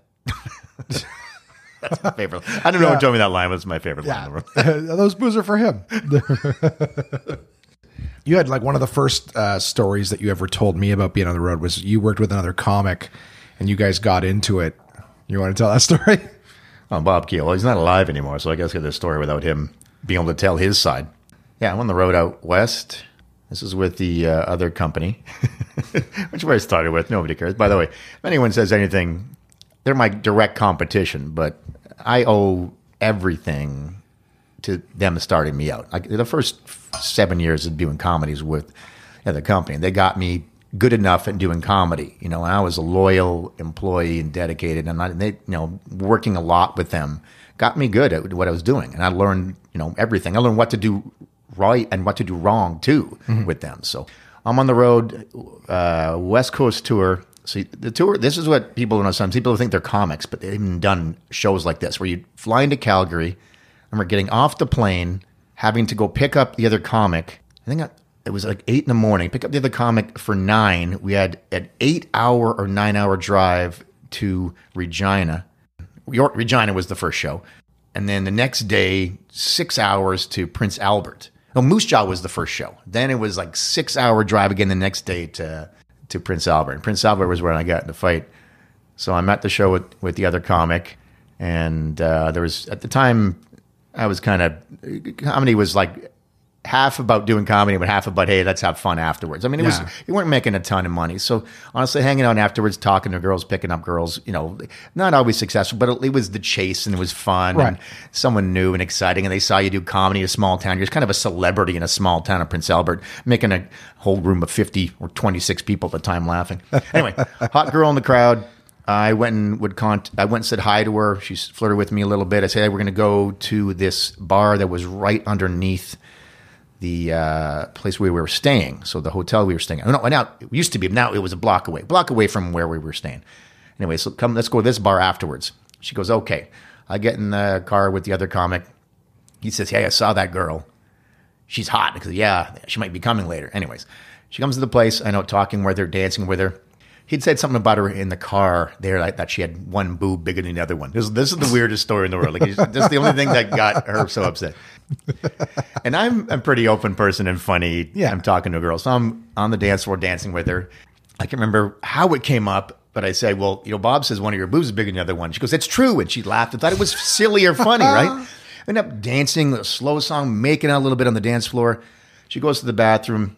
I go back to the table. She comes over. I go to the bathroom, come back. She was up before me for whatever reason. I don't know how the hell she beat me out of the bathroom, but anyway, she did this night. Usually women are there longer. Come back, she's talking with the other comic, Bob at the time, and I see them sort of arguing, and she pushes him away, and I come over, so what's going on? He grabs me by the throat and pulls me towards him, and his fist up in the air, like I kind of put his arm down and then struggled him away. The bouncer came in between. I go, what the frick is going on here, right? Go back there. She's like in shock because it was the bouncers had to come in between. It got to that sort of like where he just grabbed me out of the blue. It was so and you're not expecting to be attacked when you go back to the table. You have no idea what's going on. He says something. The bouncer kicked him out. I talked to her. I asked what was going on. Apparently, while I was away, he was talking to her and was staring at her tits. And then she brought back what I'd said to her. So it was like, why? You're looking at my tits because one's bigger than the other one? Because he was making her uncomfortable. Right. So she was just saying that. After me saying it to her, it didn't upset her. It just upset her that he was talking to her in that way. Yeah. And really was not interested in him. Well, especially if he's staring at her tits. So he's just sitting there staring at her tits and she's trying to address it. And she's trying to address it, I guess, in a lighthearted way. Like, oh, are you trying to da-da-da? And then what? He just kept staring. He just thought that I was undermining him, that I said that to her to eliminate him as from the packed competition for the night. Anyway, he goes back home. I talk with her. I get her phone number. Ended up dating this girl, by the way, for over 4 months, long term. I met her. I went and saw her twice. She came and saw me twice in Ottawa. So this was like, we were definitely... Yeah, something was actually there. Yeah. It wasn't just a... Yeah. I get back to the hotel. All right, this is so about an hour past because this is late in the night. We both had a couple drinks, whatever. But I mean, I was sober-ish, right? I wasn't. I used to drink, but I was dancing too, so I wasn't drinking heavy because I wanted to be relatively sober, like hitting on this girl or whatever. I was really interested in her. I really liked her. Get back to the hotel. I go to my room. The door's open, and then I look around. There's like 2 empty beers on the bed. I go, holy shit! Someone was in my room. Right. And then I look, so now I'm like doing like a Barnaby Joe. I'm looking under the bed, see if there's someone in there, like go in the bathroom and look behind the door and pull the shower curtain quickly to see if someone's in there. And like, holy shit. And I call the front desk. I go, was anyone in my room? They go, you were, Mr. Lawrence. Ooh. What do you mean you were? So Bob had come back to the hotel, so mad at me that he said he was me at the front desk, got my key and was waiting for me. So I don't know how long he waited there, but let's say 15 more minutes. Right. We would have been in my hotel room when I came home. Maybe with her, maybe whatever, alone. He wanted to fight me or confront me, whatever reason. And he also got tired, had 2 beers, drank my beers, ballsy. So I actually called the fucking police. Police showed up, looked at the room, whatever, went to the front desk, confirmed that he'd got, into the room without like consent or whatever, a key. Yeah. And they said, we can go arrest him right now. And they actually changed the policy at that hotel because of that situation. Think about that. Think about if you were a celebrity and, you're doing a show, you're doing whatever, a podcast, you're doing whatever, and then a fan sees you. And says that they're you. And hey, you're not big enough in that town for them to know who you are. Sure. Okay. Here's your key. Yeah. You're just somebody who's in town. Yeah. And then here's your key, Mr. Mr. Williams. And then they're waiting for you and whatever. It was just absolutely, it was complete assault. Yeah. They could have arrested him right now. I said, let me see what happens with him in the morning. Of course, morning comes around, and I just didn't want. I liked this guy. I admired him as well. Like I was a newer comic on the road. He was been doing it forever, right? And actually got along with him 95% of the time. Other than that night, it was just a misunderstanding, in my opinion. Not enough to get in a fist fight over the bar with. Like maybe what's wrong with you? We get up in the morning. What was it 9 o'clock? He phones the room. Jason, get up. We're leaving because the next day we had to go to work again. 2 more shows. One more in 2 nights in Saskatoon, and another one-nighter. I got to work with this guy. Yeah. Who just broke in my room one. Well, it's the thing you can't, we can arrest him. It's like, I got to work. He's my ride. I knew at the time the problem with the other company I worked for, they didn't back you too much. And I was a new comic. You don't want to, it's kind of a weird thing. Like I wanted to try to settle it myself and not have to put it past them. I don't know. But at this point, they should have stepped in and, hey, listen, don't be afraid. And I remember calling him saying, don't be worried. He's fine. I go, well, he's not fine. Like my life is at stake. He stole my identity, went into my room, drank my beers. And he was actually a guy one of the guys that physically I'd be afraid of. He wasn't a big guy, but he was a boxer and a notorious temper. Yeah. And a fighter, that kind of thing. And the stories I've heard about him were that, like, even if I fought him, even if I got the better of him, he would get out of the hospital the next day, crawl out of bed, and then, get in his wheelchair, wait outside. Oh, I got you. Come back here. Let's do it again. It would never end. And it just never did with him. It's like Joe Pesci in Casino, right? They're like, you get him with a knife, he's going to come back with a gun. You get him with a gun, you better kill him because he'll just keep coming back. Unless I killed him, I think that's the way it would be. So did you end up addressing it with him? What did he say? In the morning, he says, meet me in the car. Because I had the keys to the car now. We were driving now from Prince Albert to Saskatoon, which is about, I believe, 3 hours. But it was a nice drive. And then we had a radio interview with the radio station in the early afternoon. Actually, I think we had to leave early because it might have been a morning, like noonish type interview. And then talking about the show we were doing that weekend.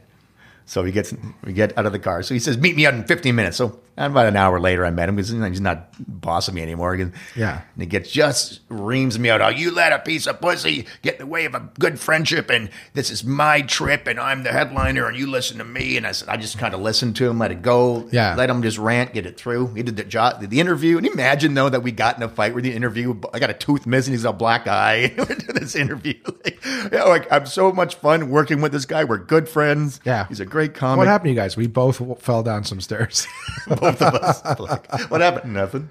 Yeah. And then that night, the first night after the interview, we kind of got along again. He comes to my room and has a drink, wants to have a drink with me. It's his birthday, and he's crying about his birthday and all friends with me again all of a sudden after 2 nights ago. Like, it was just the weirdest, like, emotional. I just couldn't wait to get back.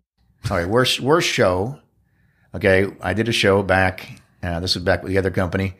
I think it was a 9 o'clock or 10 o'clock late night show. It was for engineers that were here in town that were here to do a bobsled race. They had to design a bobsled and push it on the canal. Okay. So it was kind of, but it was they were all over the country from all these different universities. So it was their party night. So they decided to have a comedy show. When we walked in the room, I remember Pierre Bro was on the show with me, a good friend comic of ours. I can't remember the headliner's name. I'll think about it in a sec. And there was one other comic emceeing. When we got in the room, we walked in, there was a giant banana chasing a gorilla around the room. They were in the costumes. And like 2 mascots? Yeah, it was some mascots from each university. And it was just mayhem. It was just a buzz. Like when you walk in just this big open, like not theater, but like a banquet hall. Yeah. With the stage somewhere in the center with seats around with no one sitting in them. They're all by the bar drinking. Right. And then when's the show starting? About half an hour. And on the stage was, I believe it was Stuntman Stu or one of the celebrities from town. Like local radio guys. Yeah, on stage. And people were jumping on stage while he was talking. Listening to a word he was saying. We couldn't hear what he's saying. And he was covered head to toe in stickers. They were just coming and jumping stickers on him from their universities or colleges or whatever they're from. And we go, oh my God, this is going to be fun. So I remember, I don't know if I went on first or second. I think I went on first, and Pierre Bro was second, and then the headliner was going on last. I just focused on, there was 1,000 people there. Maybe 35 or 40 of them were sitting in front of us watching the show. The rest were all screaming, yelling from the back somewhere at the bar. Yeah. So I focused on the MC bringing me up. I don't believe they heard a word the MC said. I don't remember bombing, but there's no way I did well. I just focused on 3 people in the audience. I only had 8 minutes to do, which is easy. Right. Pretty much easy. Yeah. Just ramble. And that time it was bulletproof. I know I didn't do well, but I just rambled through my set. I focused on 2 people in the audience that were smiling, got off, got done, went in the back, had a drink at the back. I remember at one point, Pierre Bro was on stage. 2 dudes jumped on a table, pulled down their pants, and slapped their ass cheeks to him while he was on stage. And I'm just going to back. This is the fucking funniest thing in the world.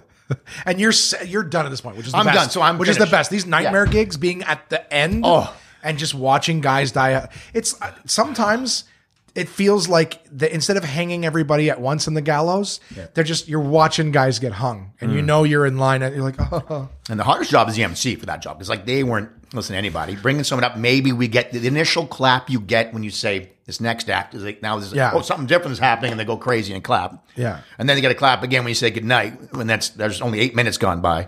Yeah, watching someone else. I remember Pierre, because his perspective when I was on was the same as my perspective watching him. Right. From the stage, you were closer to the audience who were laughing, but at the back, all we can hear is just screaming and ranting. And then headliner goes up. This is the funniest thing there. He goes, "Hey, you motherfuckers, what's going on?" And they all cheered like crazy. You guys are the stupidest fucks I've ever seen in my life. They went, "Wah!" He did 3 minutes, no jokes, got up and left. I think he did 8 minutes. This is the host or the headliner once he got on. Oh my God. And you can't remember who it is? I know who it is, but Mike. That's a Mike? He's in England now.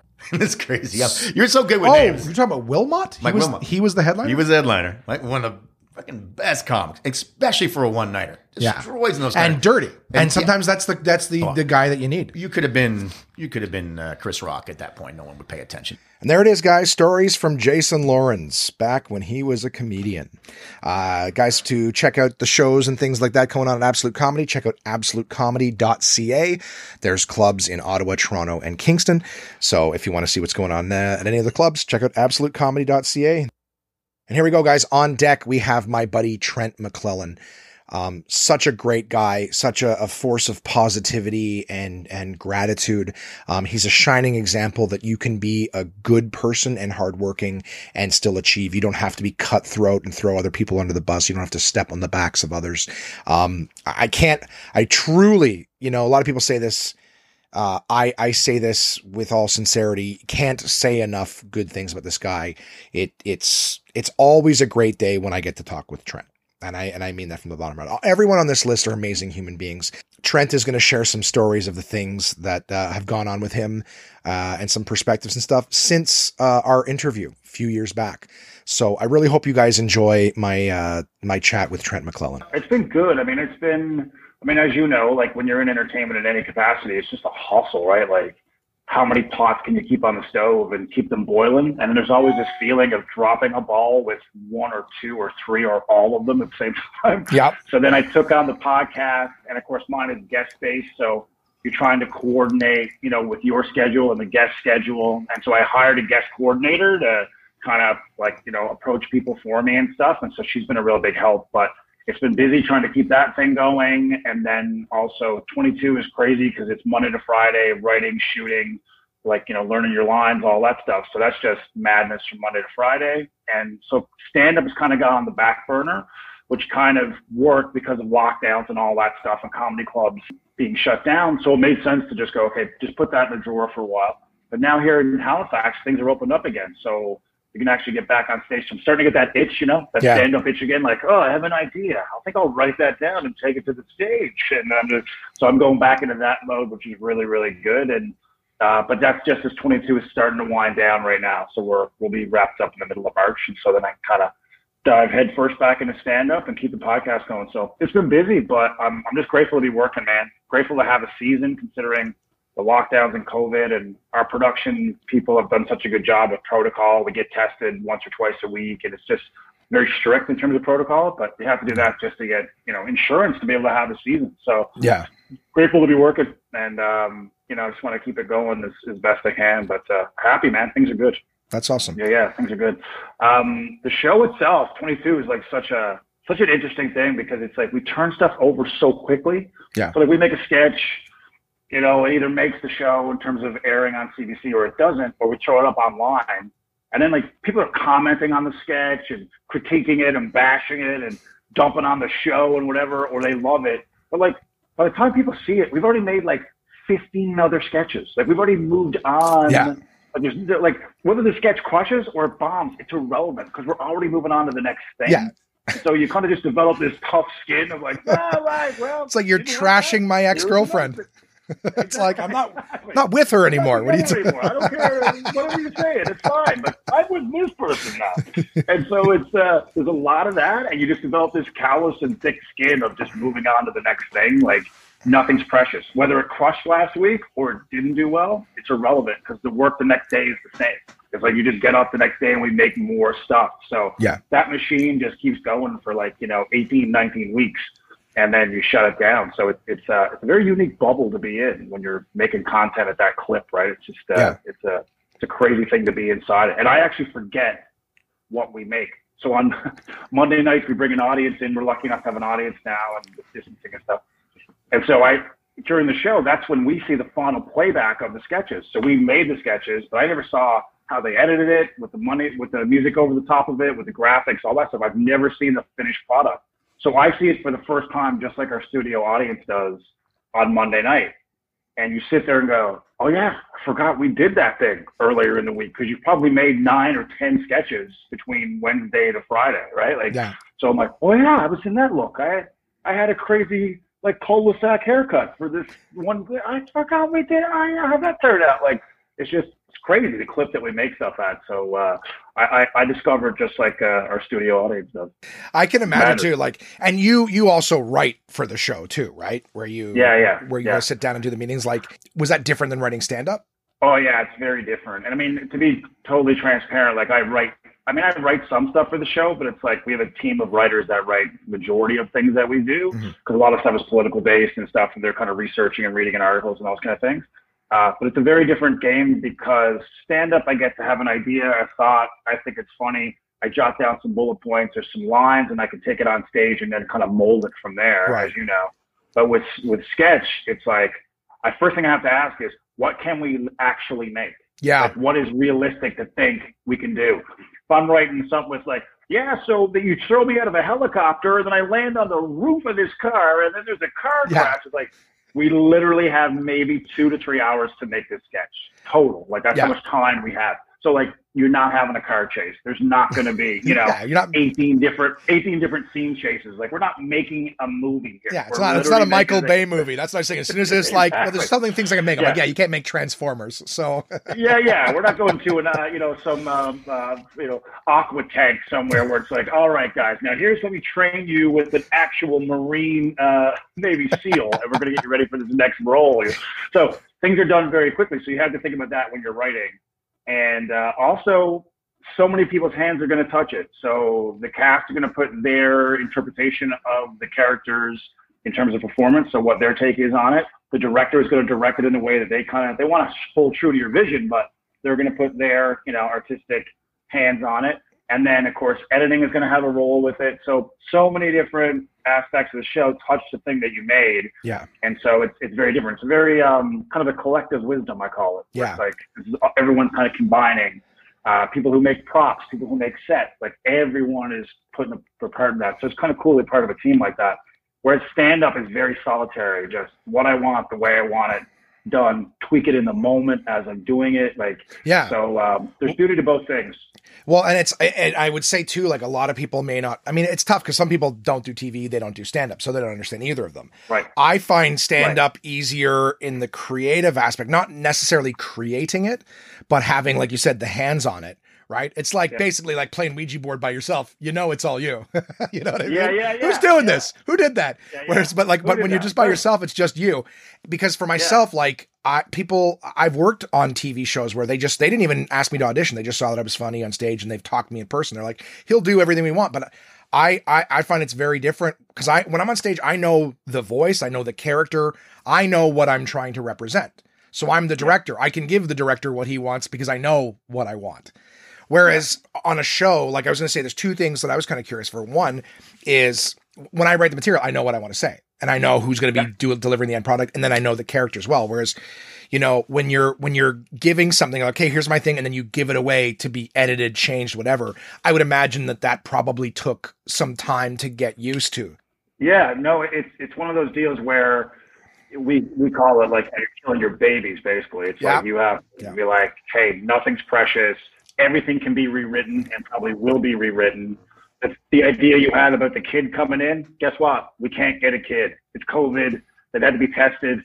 We don't have time. We can't get one. Can you rewrite that part? So all these things are always playing a role in what you're making. Yeah. And so you have to consider that all the time. And again, because of the clip at which we make it, it's not like you make it and then you sit on it for 6 months. It's like, no, we need you to make another thing after that's done. The second that's wrapped, I'm in a chair, getting that look off, getting a new look on, and we're making another one. And you'll do that sometimes 4 times a day, right? So whether you're happy with the last thing or not, it's irrelevant. We've already moved on to the next thing. So you can't be precious with anything. And you also can't take things personally because a million factors as to why your sketch wouldn't get chosen to get made, or if it gets made and it's cut in a different way than the way you thought it should go. It's just like, you're part of the machine. So of course it may not look that way. So that sometimes takes a while for people to get used to that because it's, especially as a comedian, you feel like, okay, well, I'm a funny person. They chose me to be on the show because I'm a funny person.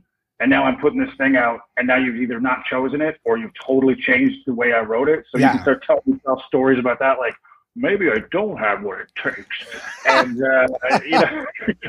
start getting insecure and all that stuff. So, I think you need to callous a little bit and toughen up with regards to putting your art out there and your work out there. It's kind of like putting stuff online these days, right? It's just like, all right, might as well put on the helmet. Here it comes, the rocks, and that's the same thing, right? It's like, here it comes. So you just accept that as part of the job. And I would imagine too that the second thing is like going from like, I know how this, or at least having an idea of, I think how this character should go. And then a director saying, do it differently. Or you know what I mean? Like, did you have a lot of experience with that stuff before 22? Well, I've done a lot of like commercial work and stuff. Oh, okay. And I'd also done another series in Calgary, which was Talking English. So it was just ridiculous sketches and scenes where you're teaching English to people in a funny way. So it was a full series that we shot for about a year and a half.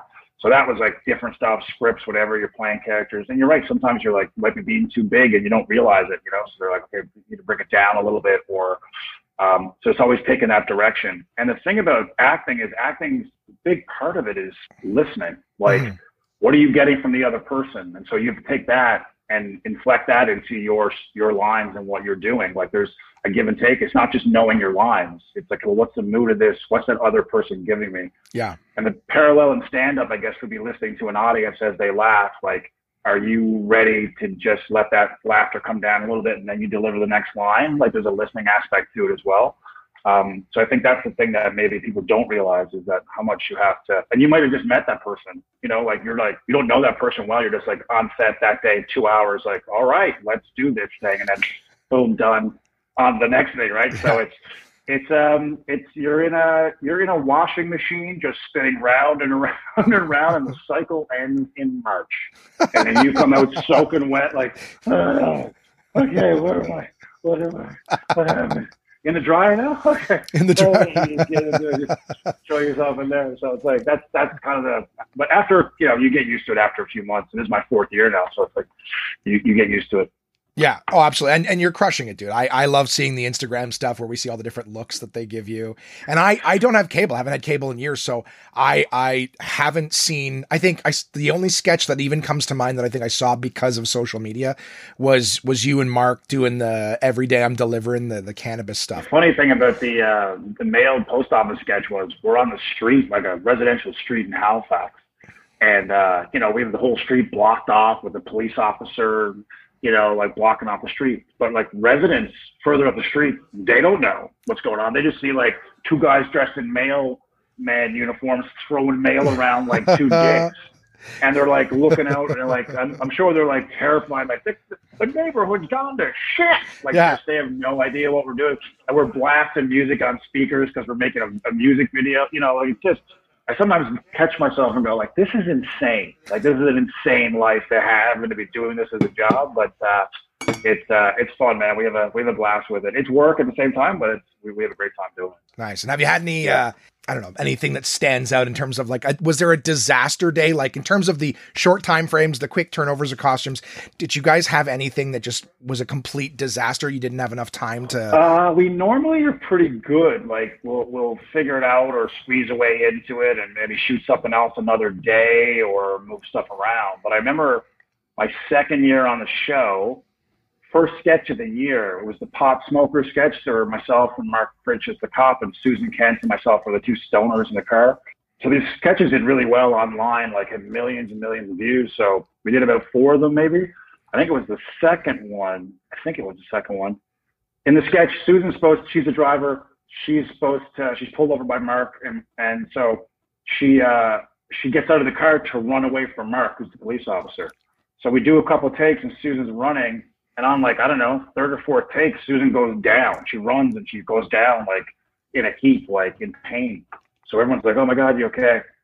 And what she's done is she's ruptured her Achilles tendon. Jesus. Like, dude, this is first day of shooting. Like we're like residential street, same thing, everything's blocked off. And now Susan's like, yeah, like I felt a pop behind my ankle, whatever. And I'm like, this as an athlete, former athlete, I'm like, yeah, that's not good. That's not a thing you want to hear. And Susan was such a trooper. She's like, no, it's okay. That's okay. Let's just shoot the sketch. You guys can just carry me back to the car. We'll do another take. And we're like, Susan, like, you need to go to the hospital. Like, this is. So they call an ambulance. This ambulance is waiting. Like, it shows up and now it's waiting because Susan's like, oh, it's good. Do we get my coverage? Do we get my coverage yet? We're like, Susan, get in the ambulance. So eventually she finally gets in with all like the wig and the makeup and stuff and 2 paramedics.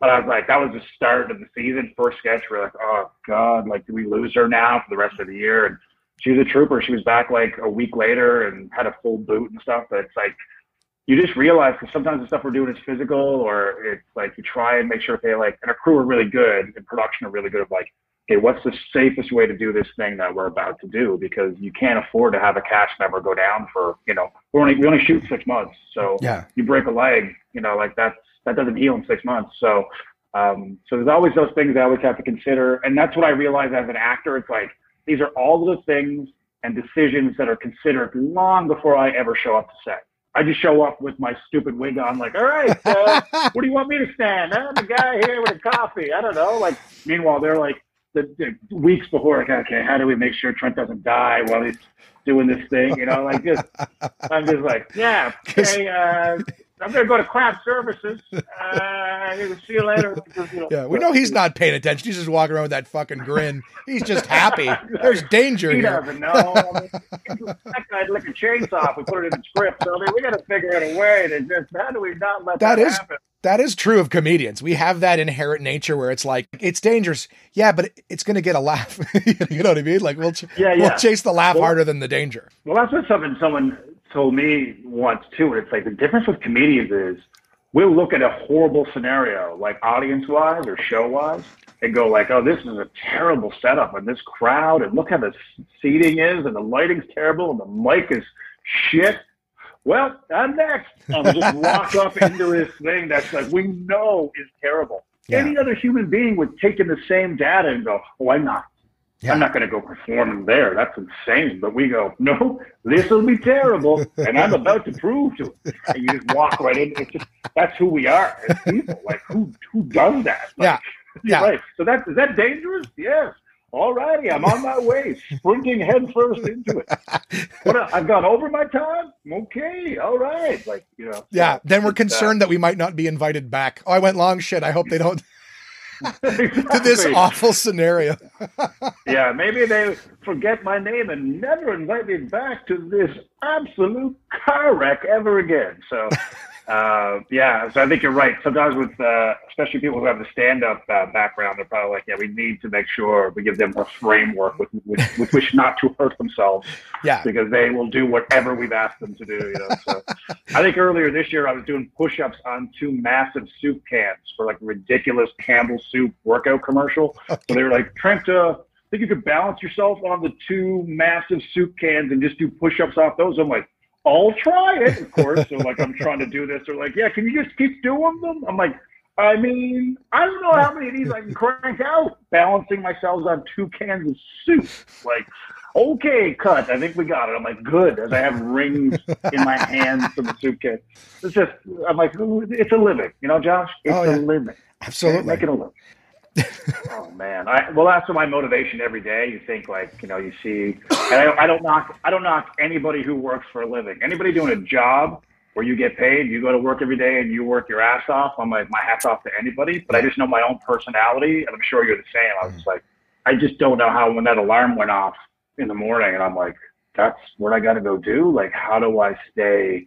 So that's my motivation to try and work as hard as I can in the entertainment world. Is like, you want to stay in this world. You want to keep creating and making stuff and enjoying what you're doing every day, you know? I can't remember. It was one of the cast members of, it was Lori Grenier. I heard her on Shark Tank. She said, you know, entrepreneurs, which is effectively what we are as entertainers, right? We're self-employed, whatever. Definitely. She said entrepreneurs are the only people who will work 80 hours a week to avoid working 40. Yeah. You know what I mean? True. Like we'll put our heads down and do all the other stuff. But it's just funny because people will say, I'm sure you've had people say this to you after shows too, where someone's like, they watch us 2 times, like they're like, man, I could never do what you do. And I go, I could never do what you do.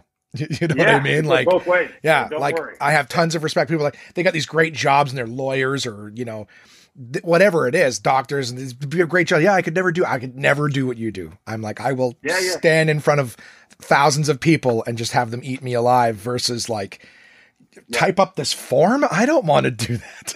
I put it in a folder. What in a folder? You know how many folders there are? I don't know which folder.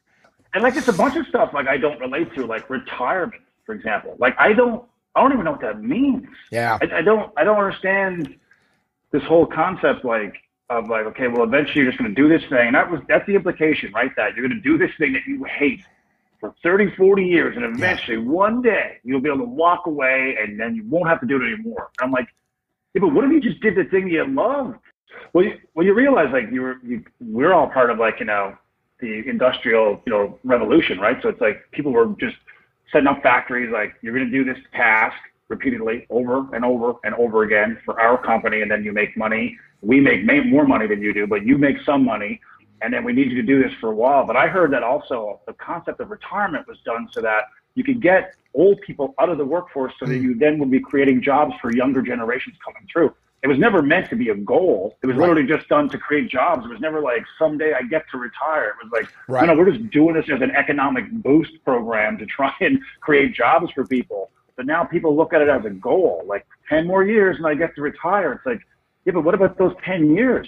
Like, you're just going to do this thing you hate because you get to step away from it for 10 years and live on retirement savings that actually aren't that much, and it's going to be a tight living. Like, I don't know. I just found it. I never drank that Kool-Aid. I never ever got it. No, and I think honestly it's a good point, because just while you were explaining that, just the metaphor that popped in my head is like, it's like two people in a bad relationship, but they have kids. So they're like, oh, another 10 years when the kids are off to college, then we can, move on with our lives. It's like, yeah, but that's just an excuse to not chase your happiness now.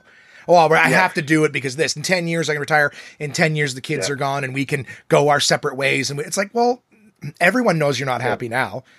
Lori Kilmartin was on my podcast a few weeks ago, the writer, comedian. She writes for Conan. She told a great story. She unfortunately lost her mom to COVID last year. And she talked about her dad had died a number of years prior. Her mother and her father had always talked about taking a cruise. They were going to take a cruise one day and save up some money and go. They never got to take the cruise. Her father passes away. So then Lori says to her mom, she says, Mom, why don't you have some money, a life insurance policy. Why don't you and your friends go on a cruise? You've always wanted to go. You and Dad didn't get to go. Why don't you go?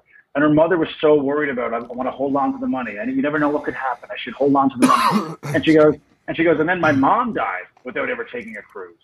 So there's almost this mentality of like, oh, you never know, you better wait. It's like, wait for what? Like, I get you got to pay your bills and rent and people need groceries and all those things, but like, what's everybody waiting for? It's like this, I feel like that's that golden egg everyone's been given in the distance, like in retirement, this new life is going to unfold and you shall now be happy. It's like, you might not make it to retirement. Yeah. No one promised you that, you'll be A, alive and B, healthy. If you are alive, who knows what capacity you'll be in to be able to finally go to Europe. It's like, no, you're not traveling to Europe because you have an oxygen tank that you carry around now all day. Like, who knows? So I feel like, man, live for the day. I mean, it sounds cliche, but it's so true. And a lot harder to do. Easy to say, very, very hard to do. Yeah, absolutely. No, and you're right. It's funny that you mentioned that because I've been trying to convince my mom over the last year.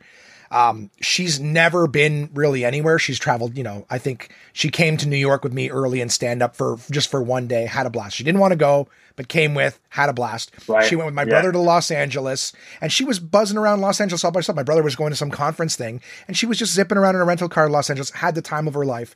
Wow, but she's always, I'd say always wanted to go to like Italy and see the pyramids. So she's big on Roman stuff. She's big on Egyptian stuff. And I was just like, well, why don't we get you to Italy? Let's go for a week or whatever. And you can see the places you want. She's like, oh no. And I think it's the mentality for her is that I think she thinks it's not going to happen. So she won't allow herself the dream. Yeah. So I bought her this, a travel book for Italy at Christmas time. Yeah. Just flip through it. I go, I know Italy was like COVID central for the longest time and we're in lockdown and who knows when things are going back, but just curate this thing. And then when we can, let's just do it. And that way, it's one less thing that's on your list of regrets when you get to the end. Like she's in her late 60s. So pull the trigger and do it. I always say to people, like, if you give it a date, and you actually go, like, on that date, I'm buying a ticket to Milan or whatever. It's like, and you execute on that date. That's all it is. It's literally just have a thought, pick a date, execute on it. And that's how quickly that dream can become a reality. But we overthink it. We talk about money and I can't afford it and whatever. It's like, you know how much money you pissed away on bullshit over the course of your lifetime? You know how much money you spent on eating out or coffee or garbage things that you just bought once and threw in a closet, never used it. There's a lot of shopping network recycling boxes in your recycling there. That's a lot. Exactly. So why would you just pull the trigger and go, you're going to figure it out and you'll never regret it. You'll always go, man, what a great time. What an experience. And I just feel like not enough people live that way. It's like we always want to hold on to it. And someday, it's like, man, how many folks never get to someday? A lot. Most people, I would argue. Most people never get to someday. So, so that's my speech. And thank you for listening to my TED Talk, Joshua. Dude, it's always a pleasure. Any questions? Any questions in the back? I want to say to you, congratulations, because 200 episodes of anything is huge. 200 episodes of a TV show, 200 episodes of a podcast is huge. It is a legitimate milestone that I think you should be proud of and should be recognized because, I have my own podcast, and I know it's not always easy to find motivation to okay, I got another thing, and you've been so consistent with it. You've continued to push through. And so, man, I hope you've just taken some time for yourself to realize hey, man, 200 episodes is a lot. It's a lot of content to put out in the world and develop a following. And so hats off to you, my friend, and congratulations. Well done. Here's to 200 more. And there it is, guys. Great human being, Trent McClellan, good buddy of mine. Please check him out on This Hour Has 22 Minutes. He's one of the main cast members on that from the stories you just heard there. And he also has a great podcast called The Generators Podcast, where he talks to other people who are creating content, creating things in the world, and just people who are generating things, contributing. Great guy. Thanks, Trent, for chatting with me, and thank you for your kind words. My last guest on the podcast this week for the 200th episode is my buddy Paul Verzi. For those of you who picked up the limited edition collector's box, there is an exclusive episode in there that will tell you a lot more about Paul's influence on the One Man podcast. And I'll just say for you guys here briefly that Paul was probably the reason that I started it. Just in terms of his encouragement, his suggestions, what he demonstrated live, and just the power of the podcast. So that's the reason why I saved him for us. This milestone, just a little bit of an opportunity to spend some time with my buddy Paul Verzi. Paul's is going to be a longer one, so I hope you guys sit back. As Paul Verzi would say, sit back, relax wherever you may be in your cubicle, in your car, and please enjoy my chat with my buddy Paul Verzi. When you know that and you get past that and you realize it and you can move on knowing your self-worth, that's great. So good for you. I'm glad you're doing well, and I'm ready to rock. The last time you and I chatted on the podcast would have been right after I'll Say This. What made you decide to not go with Undeniable? Undeniable meaning for the name of what? The special? The special, yeah. We had a cigar and a scotch in your backyard, and you're like, I'm thinking Undeniable. Yeah, this is before we named it. Oh, yeah. You were talking about, I'm thinking of names, but I'm thinking Undeniable. It's funny because I feel like that's the word that everybody uses, right? That's the word that Steve Martin uses. I remember when I would work with big comics, and everybody just knows, when you get Undeniable for the industry and they have to say yes even if they don't want to. But I think for the first one out of the gate, I didn't want to come across as arrogant. I knew that the work was going to be there, and I knew that the special was going to be what I wanted. I knew with the tapings, especially the second one, which I knew that we got it. But I felt like saying Undeniable out of the gate I didn't want people to start off, and my personality, Josh, to be honest, I didn't want people to start out with, oh, really? Arms crossed. Right. You're sitting back with your arms crossed going, okay, this kid's talking shit out of the gate. And then it almost makes them look for an excuse to go, well, that I didn't find that. So what I wanted to do was I kind of wanted the first one to be like, if you remember the movie Rocky 1, when he did it in 76, he's this no-name guy that they literally picked out of a book to fight the champion. The American dream is we're going to give a nobody a shot. Not saying that I was a nobody, but I was kind of an unknown coming up. If you were a real comedy nerd, you knew me, but it wasn't to the level that until when I'll Say This came out, and then the podcast came out and stuff. So towards the end of the fight in Rocky 1, or the middle of the fight, he's getting his ass kicked, but then he just hits Apollo with a hard right. And the movie changed, and Apollo felt it, and it was like, oh, so I kind of wanted to be not under the radar, but watch what, I got a little bit of a punch that I want these people to see.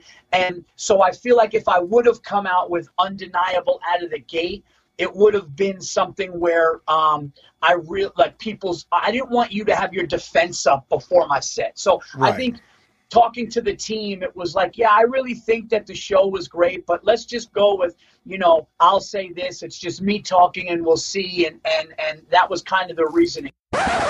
Whoa. Okay. All right. You know what I realized? You guys are right. Every now and again, someone will reach out and go, you know what? This podcast is way too long. Way too long. You should just make it shorter because I can only listen for 30 minutes at a time or whatever it is. So you know what? Maybe I'll just take I'll take that advice, considering that no one has really refuted it or anything like that. I'll take the advice and I'll make this one shorter than originally intended. So I'm pulling the plug on the Verzi interview for right now because this episode is long enough. And I invite you guys to come back episode 201, where I will play this chat in its entirety. So you guys can enjoy it then, because it's already running way too long, right? That's the thing with this podcast. You guys, are probably getting bored as it is right now. So may as well just save it for another time. I wanted to thank everybody for listening to the episode thus far. And I'll just move on with some of the stuff that, because we're running out of time, guys. You got to make a cut somewhere. So come back next week, 201. I will play the Verzi interview. So what I'm going to move on to right now is some emails. So thank you. I got some emails and I'm super stoked to read them. My buddy Ivan writes, like yourself, I grew up watching Bill and Ted. Both movies hold a special place in my heart. I didn't enjoy the third one as it's 30 years too late and likely cooked up in 30 minutes. Only person that was into the project 100% was Alex Winter. Dude legit gave it his all and made me laugh a few times. Nice to see death again too. Just something about a couple of rock-loving dudes trying to do right by the world and chat up babes along the way. By the way, it's pretty cool how you actually met George Carlin. Bet the experience was most excellent. It most certainly was, Ivan. Cheers, buddy, and congrats on the 200th. Enjoy the moment. And he even sent me a picture of Bill and Ted, just doing their thing. Love it. Love it. Ivan, thank you so much. Yeah, it was cool meeting Carlin. And actually, in episode number 1 of the One Man Podcast, I told the story of how I met George Carlin. So for anyone who wants to go back and go, you met George Carlin? Yes. If this is your first time, it's your first experience with my podcast, you're still listening this deep in. My very first episode, different dynamic, man. Me sitting at the dining room table, just kind of talking into the emptiness at like 1 o'clock in the morning. The energy is certainly different on that very first episode. I'd like to think I've come a long way in terms of being able to tell a story and cut the fat off of that. But yeah, dude, I had a blast and I agree. Now, Ivan wrote in about his thoughts on Bill and Ted, but I asked him, hey, did you like the originals? Appreciate the email, buddy. Couldn't tell you how much it means to me. My pal Izzy, who co-hosted 196 with me. Izzy, right? I would like to know what your favorite thing is about your least favorite season. And your favorite thing about your least favorite person, training your positivity. Okay. So my favorite thing about my least favorite season, I would have to say it's winter. Only because, if I can find the motivation to go out for a walk or go be active, winter's the worst time to do it. I hate it's like, what was your favorite thing? I'm like, I hate this. I hate that. I'm going to tell you, I'm going to start I don't mind.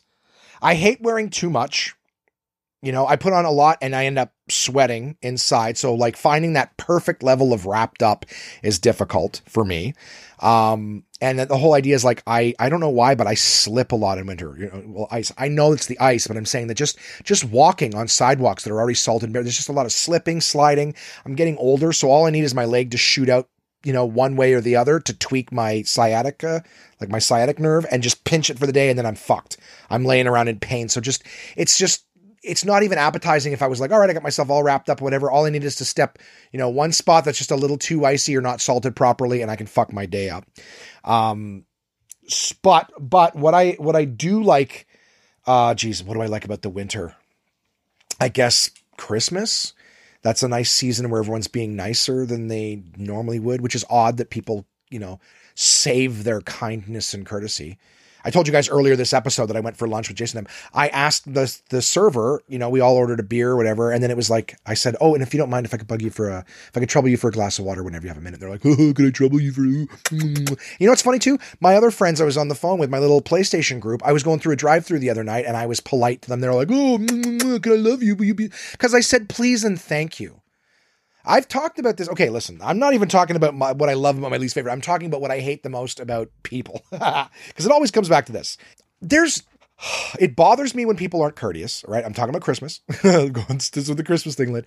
It bothers me when people aren't courteous.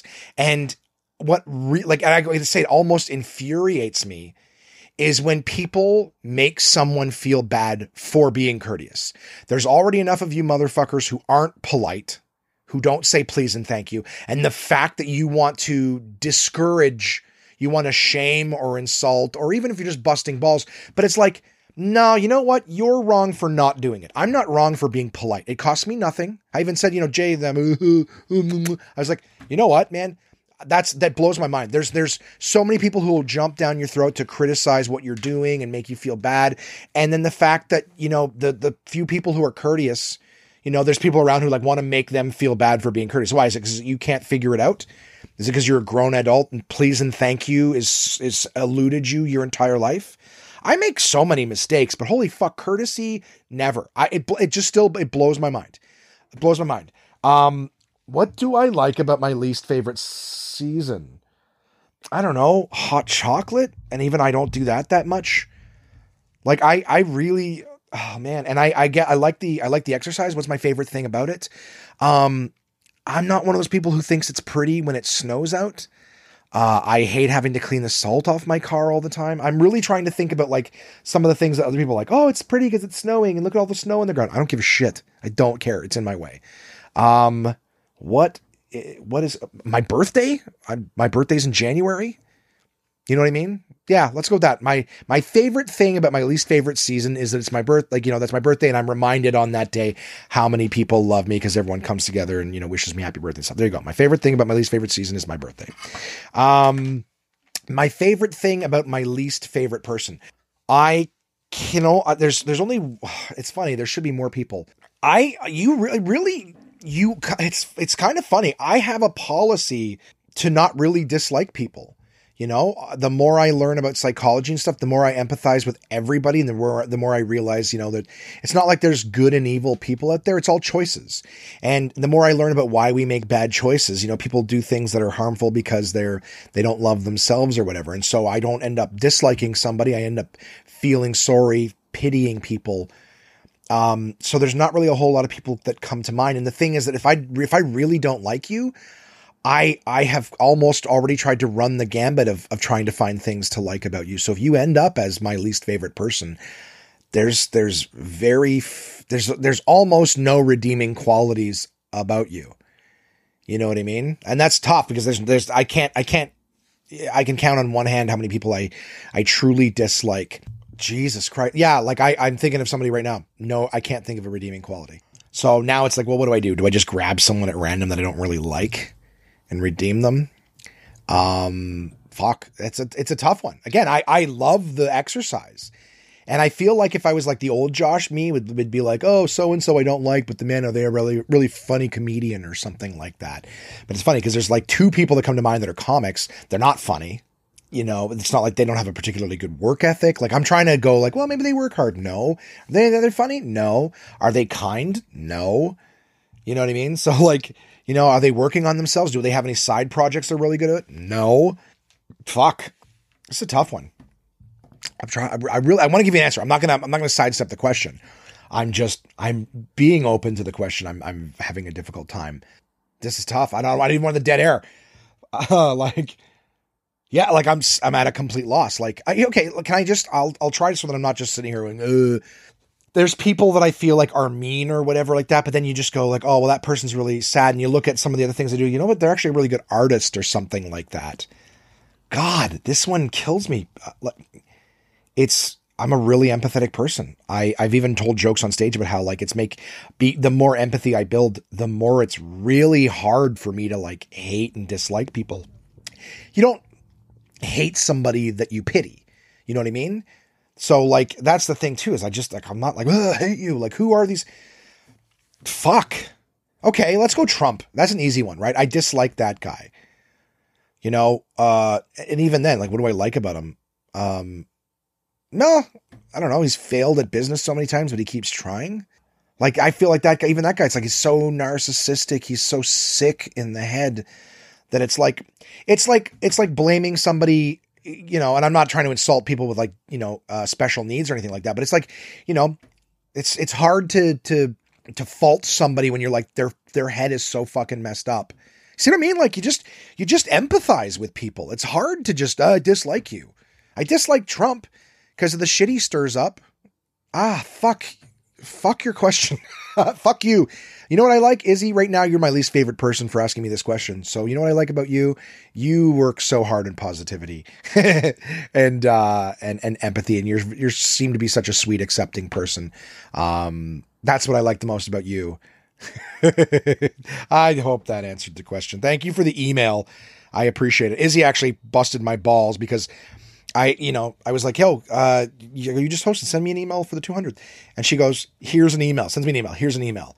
And I go, well played. Send me another one. She goes, here's another one. I go, I'm going to kill your family. And then she's like, fine. And then sent me the email that we got. So thanks, Iz, for the email. My buddy, Mark Forster, someone I know has been a listener since day one. And Mark is great because if I am late for an episode, if I wake up Wednesday morning and I am behind, I have not posted the episode, I will have a text message going, it's Wednesday morning, where's the podcast? Which I love. Makes me feel like people want it. So Mark just sent, congratulations on the 200th episode.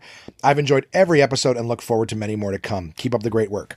Thank you, my friend. Thank you for your efforts in keeping me motivated and giving me a tap every time I'm, dragging my ass. Thank you very much. And of course, my pal Red. Red sends happy 200th. Hey there, buddy. Happy 200th. I'm so glad you've continued with this project, and even though sometimes you drive me crazy with your rantings, I'm glad we have this to help us keep in touch. So be a good bitch and keep up the good work. Love of love. It says love of love, and I don't know if that's a typo or if that means something that I'm unaware of, but love of love, your friend Red. P.S. Ronan says hi. Oh, geez. He's got him saying that now, her son Ronan, and he goes, oh, geez. If I could figure out how to save a video into audio form on this, I could edit it in and get him saying it. But it's just a cute little thing from my little buddy. So those are the emails coming in from the onesies. 4 emails this week. Like I said, they don't have to be long and crazy, just something short and sweet. A few other people have texted me just saying, hey, congrats on 200, whatever. Super excited to have these there. Guys, thank you so much for listening to the 200th episode of the One Man Podcast. Tune in again.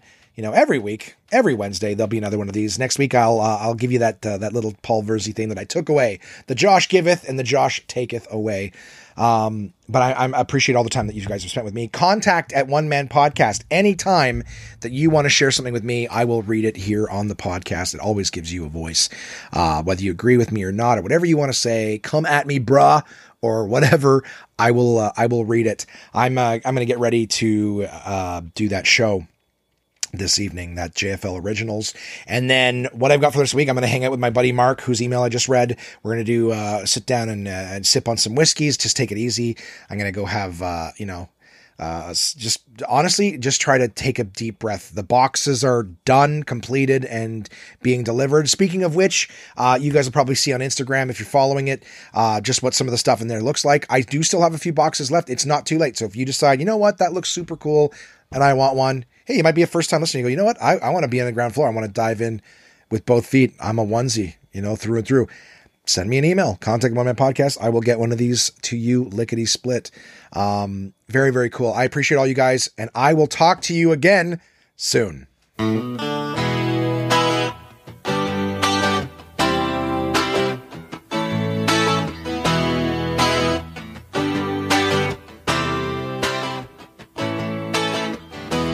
Yesterday, just a dream I don't remember. Tomorrow, still a hope I've yet to endure. I'm out of time, I'm out of rhyme, I'm out of reason. Seasons change and leave me out in the cold. Stories old, tale been told by many scholars. Fistful of dollars and pocket full of love. God above, if you hear me crying. Try to sell my soul, but no one's buying. Lord, strike me down now if I'm lying. It's getting cold, it's time for dying. Come on and watch me shine.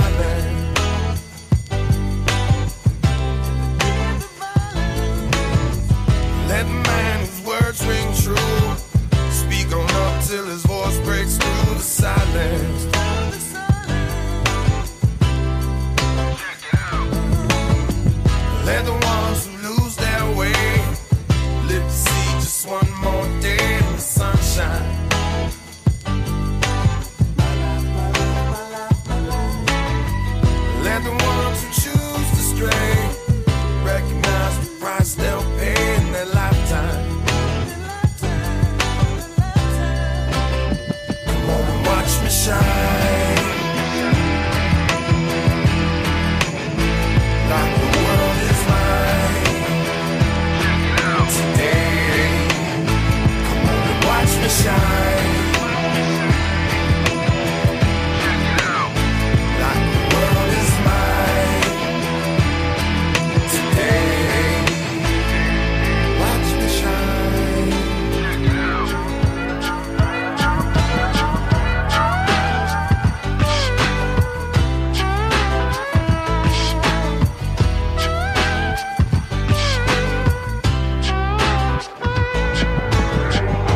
Sitting you wait for my roads to cross. You nail me down and you watch me bleed.